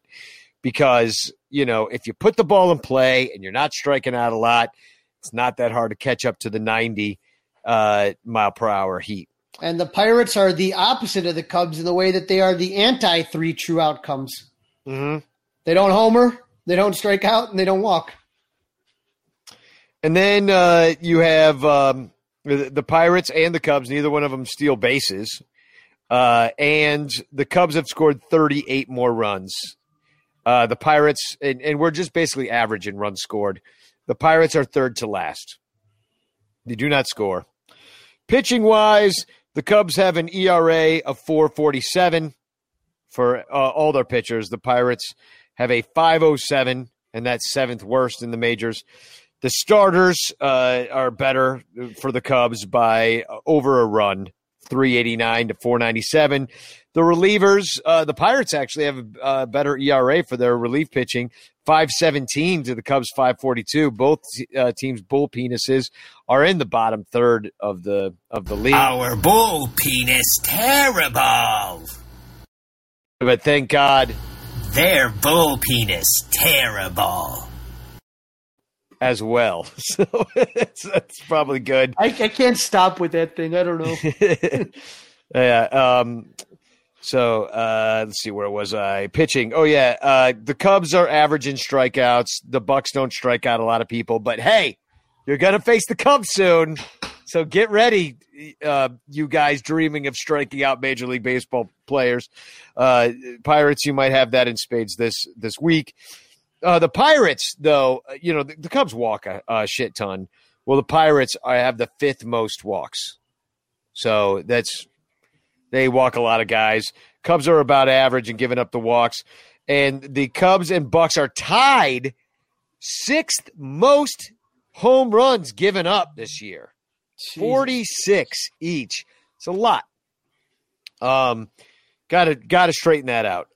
Defensively, the Pirates are tied for first in the majors with the most errors at 26. So they're kicking it around. The Cubs are just below league average with 18. Cubs catchers have been throwing out runners at an average rate on the bases. The Bucks are actually quite above average. And haven't done this in a while, but I figure it's time for a little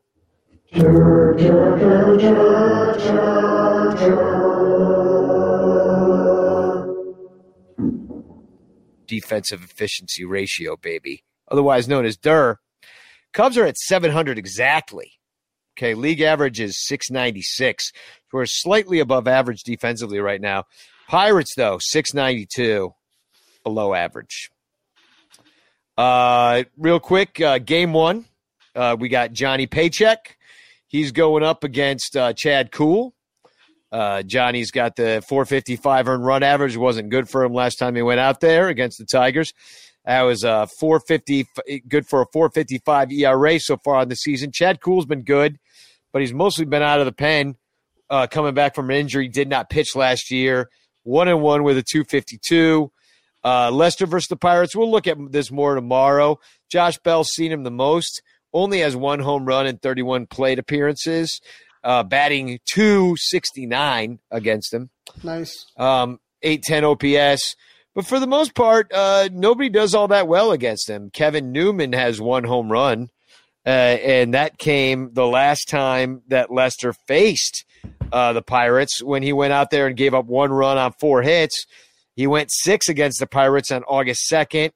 He struck out 4, gave up a walk. So it was good. The Cubs won that game, but it was 2-1.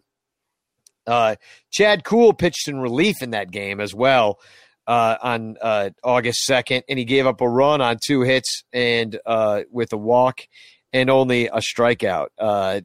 Cubs have seen a lot of Kuhl. Anthony Rizzo's got 2 dogs off of him, got a OPS of 1.267. Hopefully Bryant comes back tomorrow because he smokes him. He doesn't have any home runs off of him, but he's 8 for 20, which is a batting average of 400. Jason Hayward lights him up. So, I mean, you look at the Cubs' overall OPS, 137 plate appearances and a 904 OPS, 4 home runs. Like, we beat this guy up. So I like our chances tomorrow. Doesn't it feel like every time you see these guys are coming in relief a lot and then they all of a sudden they get a start? I feel like he's going to pitch like 2 innings. Yeah, it could be, but I don't think the Pirates really have the bullpen to, like, you know, they're playing today. Right. And it could be that situation. I don't know. It's just 2020 is so weird. Yeah, like, you can't look at a starter and go, "Oh, well, there's our starter." Like, you have no idea how long that guy might have. Ladies and gentlemen, the Pirates have now tied the Brewers at 5-5. See, watch out now. Mm-hmm. Watch out now. Mm-hmm. So, 5-5 in the top of the 6th. I mean, Crawley, you should be more afraid of actual Pirates. Wednesday, we got Kyle Hendricks, 3-4, 409. This is Road Hendricks, though, going up against the Dutch oven, lefty Derek Holland. It was 1-2 with a 762. And good thing we picked up those righties. I think you're going to see Jose Martinez in this game. You might see Maben as well. Kyle versus the Pirates. I mean, it's been pretty good. They got an OPS of 648 with 145 plate appearances. Gregory Polanco does the best. Is he even playing with them right now? He must be. He's on the team, yeah.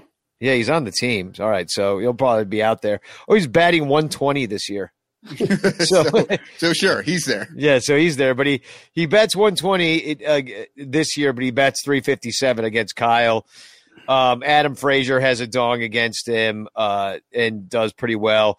But other than that, like, Kyle's done pretty well against him. Derek Holland against the Cubs. Surprisingly, Jason Kipnis has seen him the most. He does pretty average. Steven Souza Jr., who might be back, has a dong against him. That's his only hit.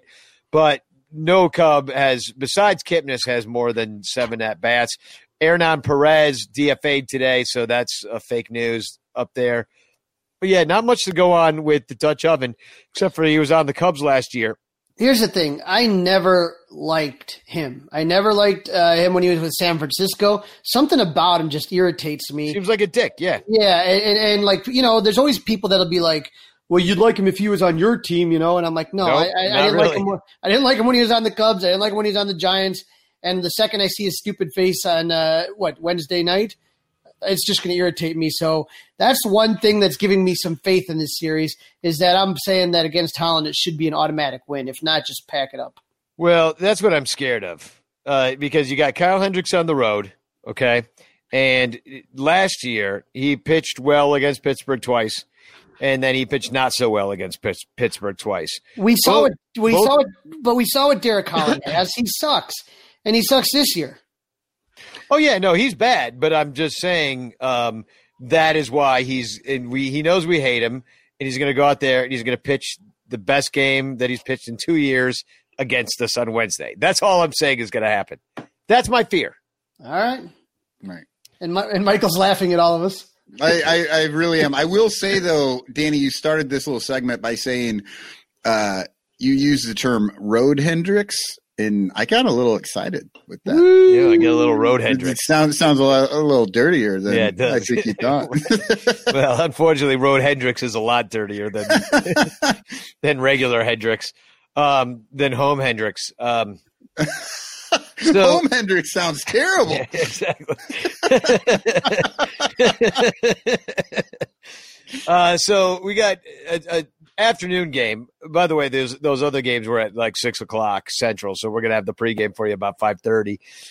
This game on Thursday is an afternoon game, which we haven't had a lot of this year, and it's TBD right now for the Cubs. I mean, it is Darvish's turn. I do wonder if they're gonna save him for the Cardinals series. He comes in next. I mean, that would make the most sense.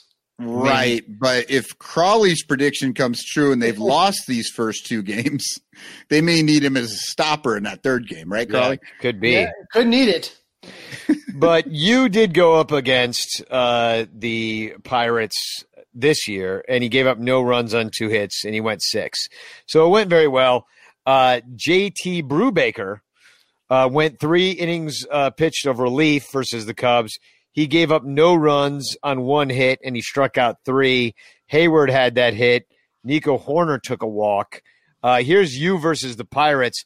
Not a whole lot there, but he's done very well. They have a 368 OPS in 65 plate appearances. That's really amazing. Josh Bell's got a dong off of him, though. You know, it's this is going to be 14 games in 13 days coming up starting tomorrow, so going to have to really strap it in, to be honest. Yeah, no, you are, and you want this sweep. You want to get a little distance here. You want to get on a good momentum swing before you face the Cardinals. I don't mean to take – I know Cubstradamus did send in a video, so I don't want to take his thunder away, but they are coming into town. But before we do a little Cubstradamus and our TFCs that we always do on the show, these flexing cubes or these fucking cocksuckers, let's do a little confessions. We haven't done it in a while. I'll play the song. Get on your knees and repent. It's time for confessions with Pastor Michael Cotton.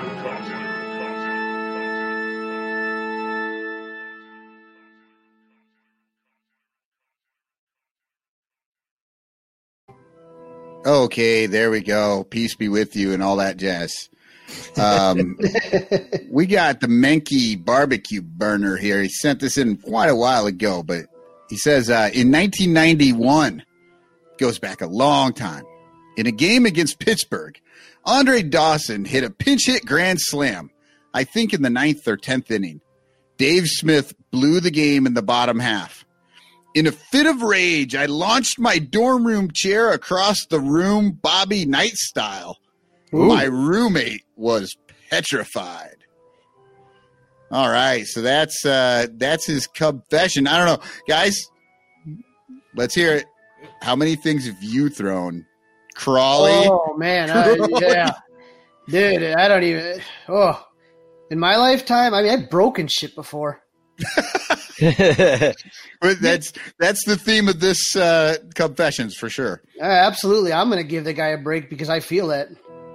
I'll tell you, I'm not a thrower of things. You know, everybody around me gets really upset, and I usually just go the opposite direction and start laughing or something. You know what I mean? Like, when things get really fucked up, I usually just crack up. You know what I mean? Like, I've got the opposite reaction.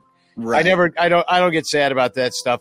I only get sad when people I hate are happy. Well, you know, for this transgression barbecue, Menke barbecue, I'm giving you the liturgy of the chair. You must sit in a chair and not move as youngsters hit foul balls at you like the bullpens were on the field at Wrigley. If you are truly penitent, you will not be hit. Oh. Do you guys remember that? That's the biggest thing I miss from the bullpens on the field. Yeah. Oh, yeah.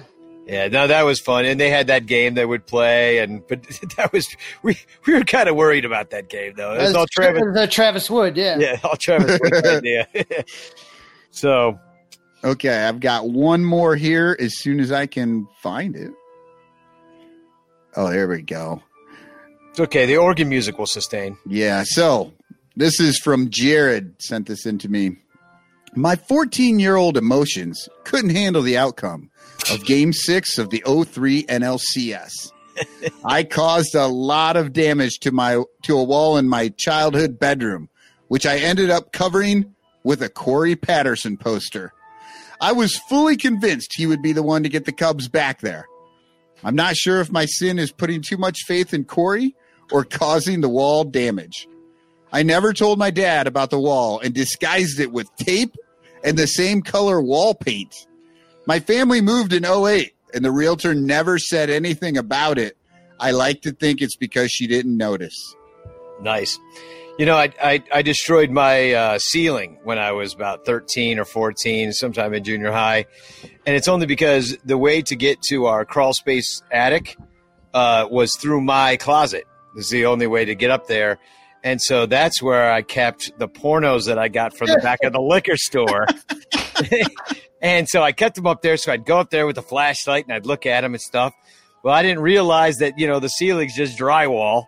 You know what I mean? So I'd be up there. And you were kind of a chubby kid too. I was a chubby kid. So I come down and I was on the roof. I didn't realize you had to stay on the planks, you know. I cracked the ceiling.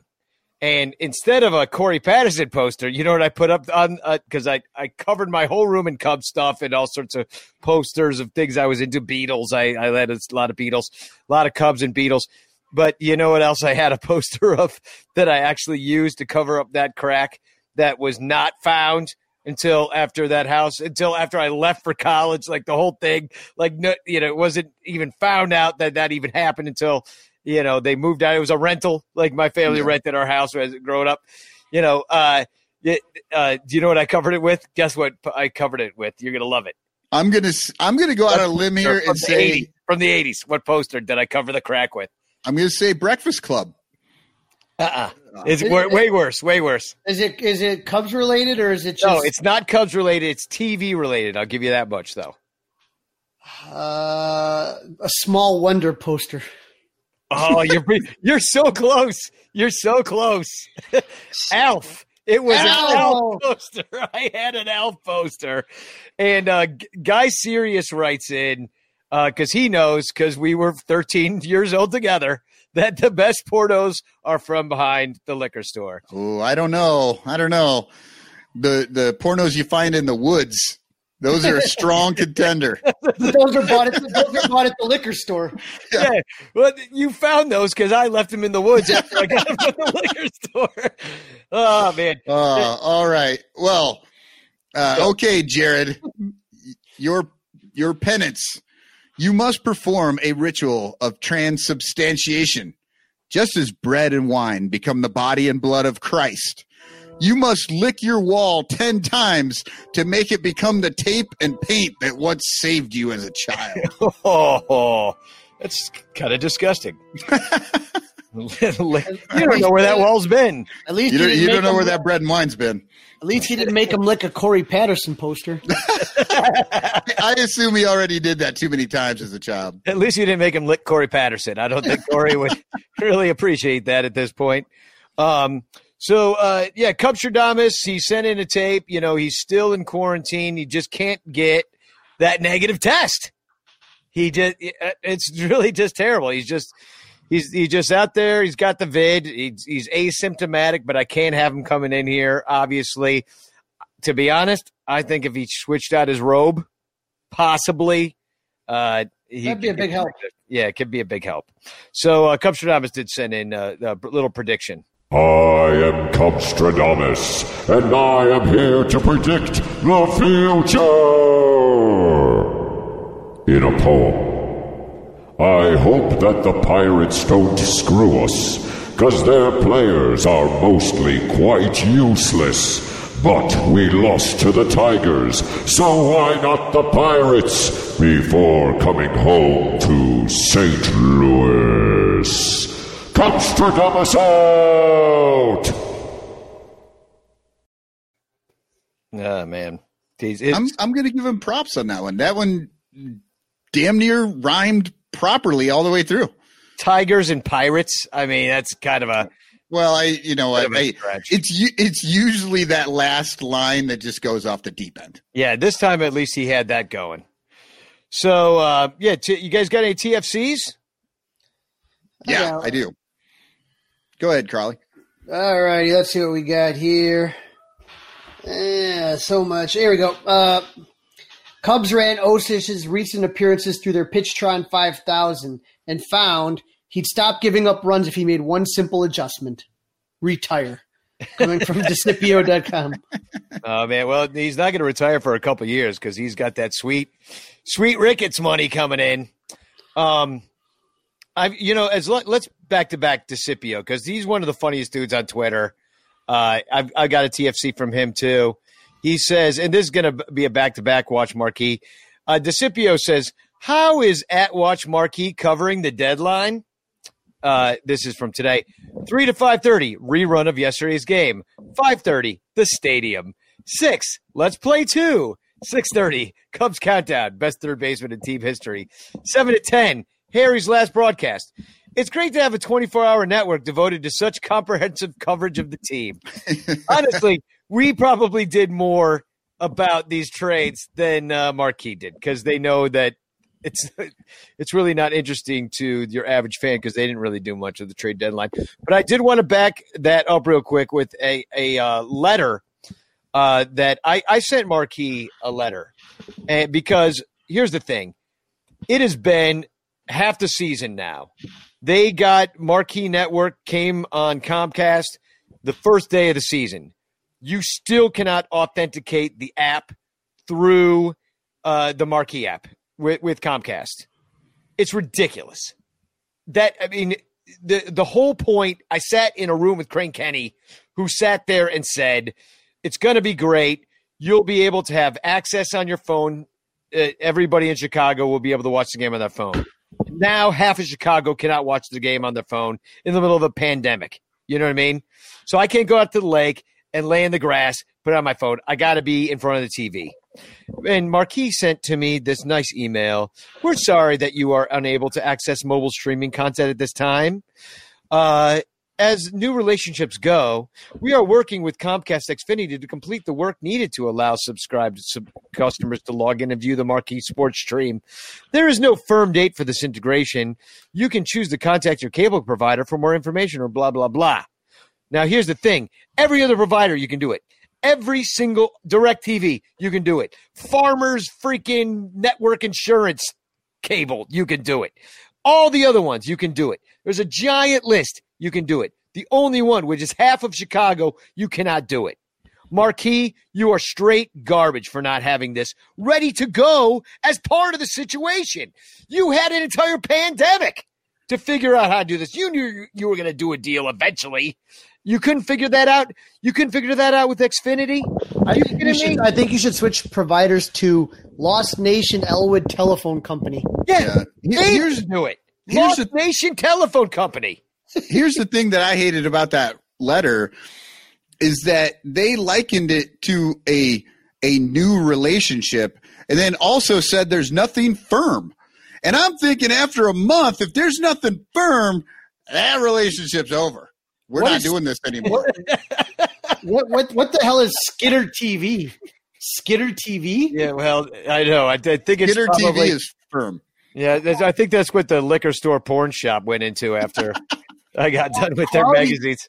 Quality Cablevision? Yeah, must contain power and water? Yeah, they somehow managed must contain power and water.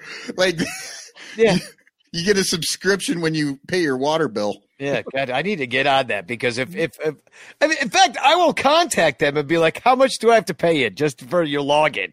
Yeah, you know, right. So it's garbage. All right, I just wanted to say, fuck Marquee. So I got one here from Born on Third. Katie Dworzinski says, "What is Mark Grace really providing here?" Born on Third says, "Proof to his probation officer that he's working." So that was a little bit old. Like it's so old now that Gracie is not even on this program, but I loved it. Yeah, that's a good one. Anything else? I have one more. I have one more as well. Okay, you go first. Okay. Sarah writes, she's watching some game. I'm not sure which game it is, but she writes, "Jordan Baker, I hope your wife is cheating on you right now." And then she quote tweets it at MLBUA. "I hope all of your wives are currently fucking your best friends." And then she responded, "Jordan Baker, though, I hope it's your own brother, actually." Oh, wow. What? She just went off. Where was Jordan Baker umping? Put it back up real quick, Michael. Put up the tweet. You want to see the date or something? I don't know. I was going to look at the date. Yeah, date's not on there. Yeah, otherwise we could find out. And now Yeah, we'll never know. It's been in my phone there for a little while because, oh my God, yeah. And I know Sarah, she tweets a lot. So yeah, she does. He's one of the younger umpires, I believe, in the league. So I'm going to preface this last tweet with this. And I was shitting on myself. So don't shit on me. That is a slowed down Juliana Zobrist. And I was shitting on myself. So don't shit on me. I like to do a little lip sync of that, but I just happened to, log into Instagram, and I don't do that too much, but I saw this, and my eyes popped out of my head. I was like, oh my God, holy shit. And it's Juliana Zobrist. And, well, she's taking that shot, just like, feeling herself. But I was like, what exactly is she saying? I didn't really realize there were words right away. You know what I mean? It's not what I was looking at first. So Michael's blocked by Juliana, so he can do whatever he wants behind that picture. Just give him a warning before we go back to Michael. This is better than gas station liquor store porn. Yeah, I mean, I'll describe it to our right. Let the podcast listeners know what we are gazing upon at this moment. Well, Juliana's reading a book, and it's in her lap. No, she's just basically in a bra and underpants or a swimsuit, and it's a shot from above, so it's really kind of it's a lot of cleavage is present. The cleavage. It's right in the middle of the picture. The cleavage is right in the middle, and she's making this face kind of at the camera. But the quote that she says here is, "I've gained over 10 pounds during quarantine, and tonight was taught an incredible lesson." And I don't know what that lesson is, but it's probably to not get your porno from behind the liquor store. Because she was clearly taking that picture of herself. She did that on purpose, but I don't know what lesson she might have been. I couldn't tell you, but I mean, either way, is the title of this episode "Liquor Store Porn"? I think it just might have to be. So, but good for her. I mean, she's feeling herself. She was with that dud, Ben Zobrist. He was boring. I hope she goes out there and she becomes like a crazy fashionista. You know who she reminds me of? Becomes? Hold on. Becomes crazy fashionista? Yeah. Well, I mean, like, more popularly. Like, I hope that she gets big, because she's obviously like. She's gained 10 pounds. She's gained. Well, I saw. She is getting big. I saw where she gained it, too. So it was, no, but she could go out there, get her career back on track, get another album done, go out there, be the ex-baseball wife, kind of, Yoko. She could be like a mix between like Yoko Ono and the like real baseball wives of Orange County kind of thing. You know what I mean? Like, there you go. I'm just saying, like, I see another gear for Juliana. I think she's worth following. Do you remember when Miley Cyrus, she was like that Hannah Montana and she was all Disney-fied and they totally had her like in a cage? Yeah. And the second she turned 18, she was like groping like Robin Thicke and like like jerking off, like getting herself off on stage. I mean, I know. Maybe that's it now, Maybe Juliana's ready to let it rip. I think she's got another gear here and I'm here for it. I think we keep her on this show. Just thanks to Ben for bringing her into our world. Ben seems like a really nice guy, but I feel like you're right about that. Like, what if we invite her on the show? Yeah, I'm a little nervous because apparently her father's church is like 2 miles away from my house. I may get after this episode, I may get a banging on the door. Well, I think you got to come into it from a roundabout way. And for those of you Miley Cyrus fans, Bangers is her album that came out during her fun period. Yeah. And no, I think you actually ought to go find – first of all, Michael, you own a church. So what you should have is Juliana's dad come do a service at Cubs Church, get Ben over there, we do a little event, and then Juliana will come – surprise to everybody and wreck the whole thing, and we'll just film the whole thing. It'll just be a total train wreck of an event. But are you saying that Juliana should come to the church off? Yes. Yeah, absolutely.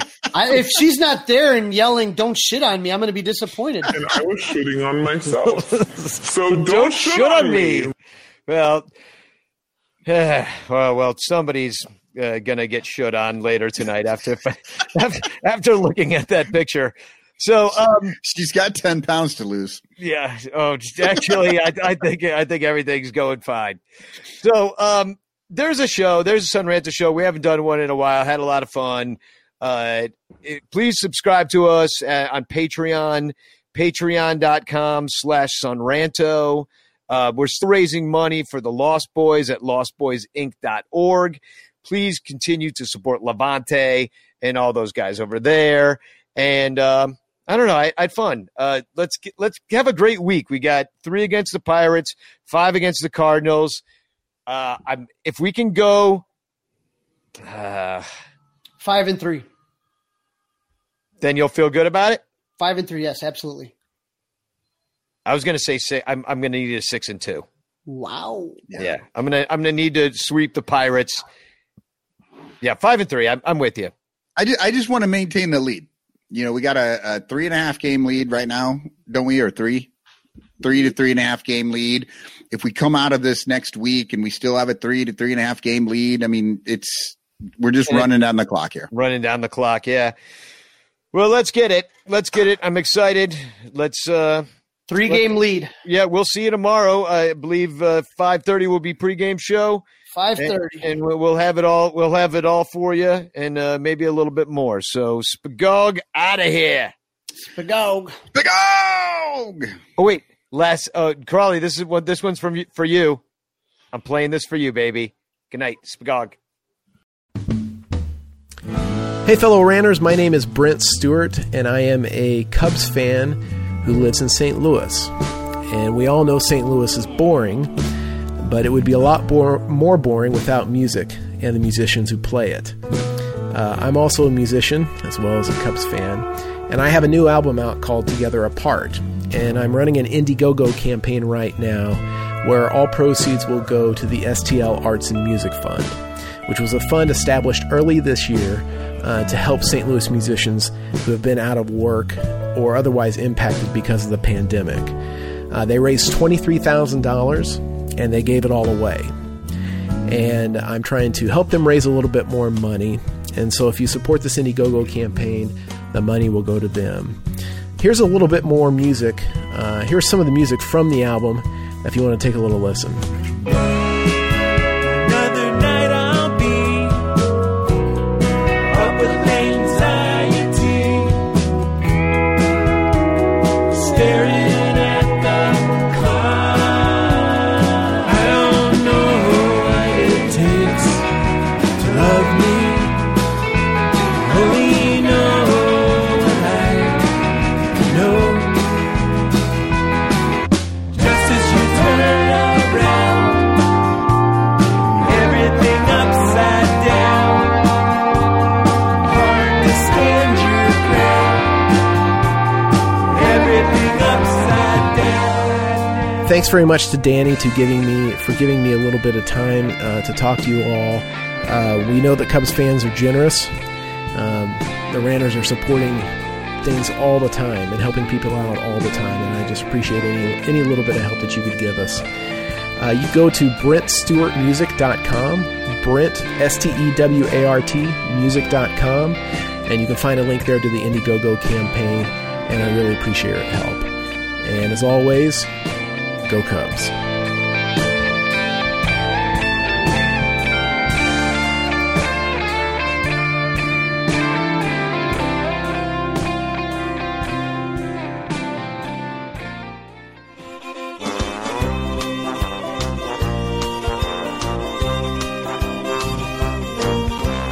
My name is John Lackey, and I pitch for the Cubbies.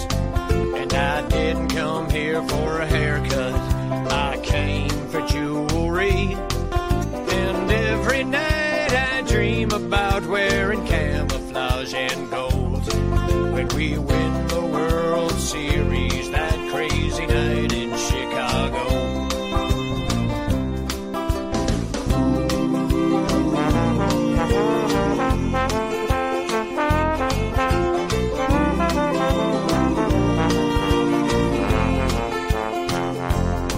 I wear diamond-studded earrings emblazoned with a Cubby C.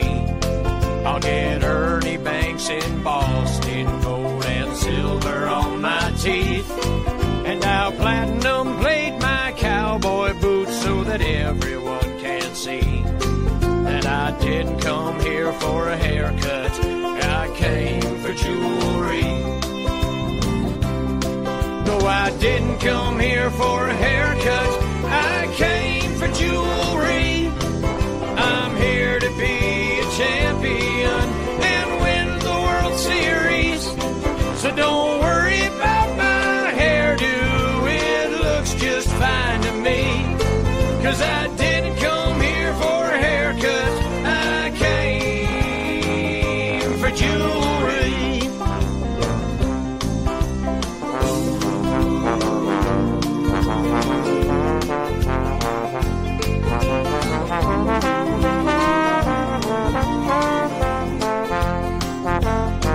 A golden necklace medallion of good old Harry Carey.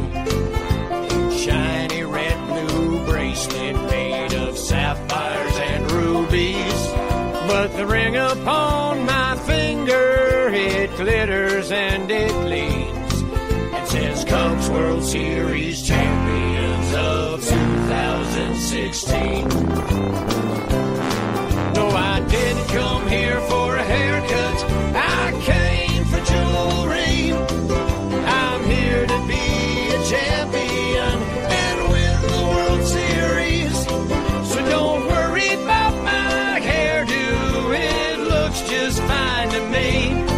'Cause I didn't come here for a haircut, I didn't come here for a haircut,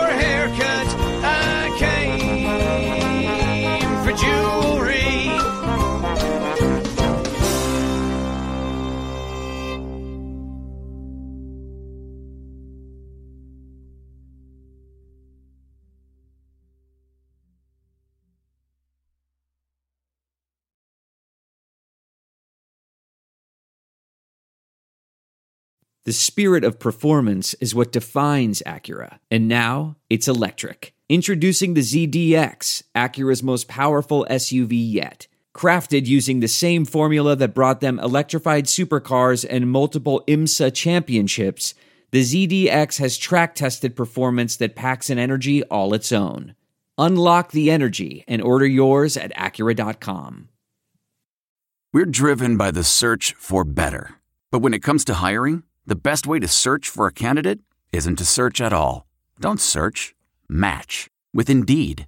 Leveraging over 140 million qualifications and preferences every day, Indeed's matching engine is constantly learning from your preferences. So the more you use Indeed, the better it gets. And listeners of this show will get a $75 sponsored job credit to get your jobs more visibility at Indeed.com/match. Just go to Indeed.com/match right now and support our show by saying you heard about Indeed on this podcast. Indeed.com/match. Terms and conditions apply. Need to hire? You need Indeed. I want to tell you a story. It's a story about a scandal, broken relationships, gossip, rumors, money, corporate rivalry, and a broom. A performance-enhancing broom. My name is John Cullen. I'm a comedian, podcaster, and for 20 years, I was a semi-professional curler. And I want to tell you the story about how a single broom almost imploded the 500-year-old sport of curling. We felt like we were bringing a knife to a gunfight. It's the story of a superstar and his fall from grace. I was being dragged through the mud. It's the story of two brother entrepreneurs with a dream. I said, that's great news. It's a story of intrigue. I still don't understand why we want to keep his name secret. The full story has never been told, so I'm going to tell it. Broomgate, how a broom almost killed curling. It was a year I'd like to forget. To listen to Broomgate, search for Broomgate in your favorite podcast app. That's all one word, Broomgate. Delve into the shadows of the mind with Sleeping Dogs, a gripping murder mystery starring Academy Award winner Russell Crowe. Now available on digital. Crowe portrays an ex-homicide detective, unraveling a brutal murder he can't recall. Uncovering secrets from his past, he learns a chilling truth. It's best to let sleeping dogs lie. Visit sleepingdogsmovie.com/Wondery to watch Sleeping Dogs, now on digital. That's sleepingdogsmovie.com/Wondery. What makes a life a good one? Is it the adventure you have? Or the friends you find along the way? Maybe it's pursuing your passion while striving to protect, defend, and save what you believe in every single day. So what makes a life a good one? In the Coast Guard, we think it's all of the above and more. But you'll have to find out for yourself. Visit gocoastguard.com to learn more. I normally find bras to be so uncomfortable and constricting, but Skims has changed that. You know I love Skims underwear, so I finally tried their bras, and Skims has delivered again. Skims bras are worth the hype for the amazing shape and support they give, but what I wasn't expecting was how comfortable they are too. I've tried so many bras in the past, and the main issue that I have is that they weren't supportive enough, to the point where they felt slouchy. I love my Skims wireless form bra because it's so comfortable and supportive. The older I get, the more I care about actually being comfortable in what I wear every day. And with my wireless form bra, I no longer have to sacrifice my comfort for the support I need. Shop Skims bras at skims.com, now available in 62 sizes, 30A to 46H. Plus, get free shipping on all orders over $75. If you haven't yet, be sure to let them know we sent you. After you place your order, select podcast in the survey and select our show in the drop-down menu that follows.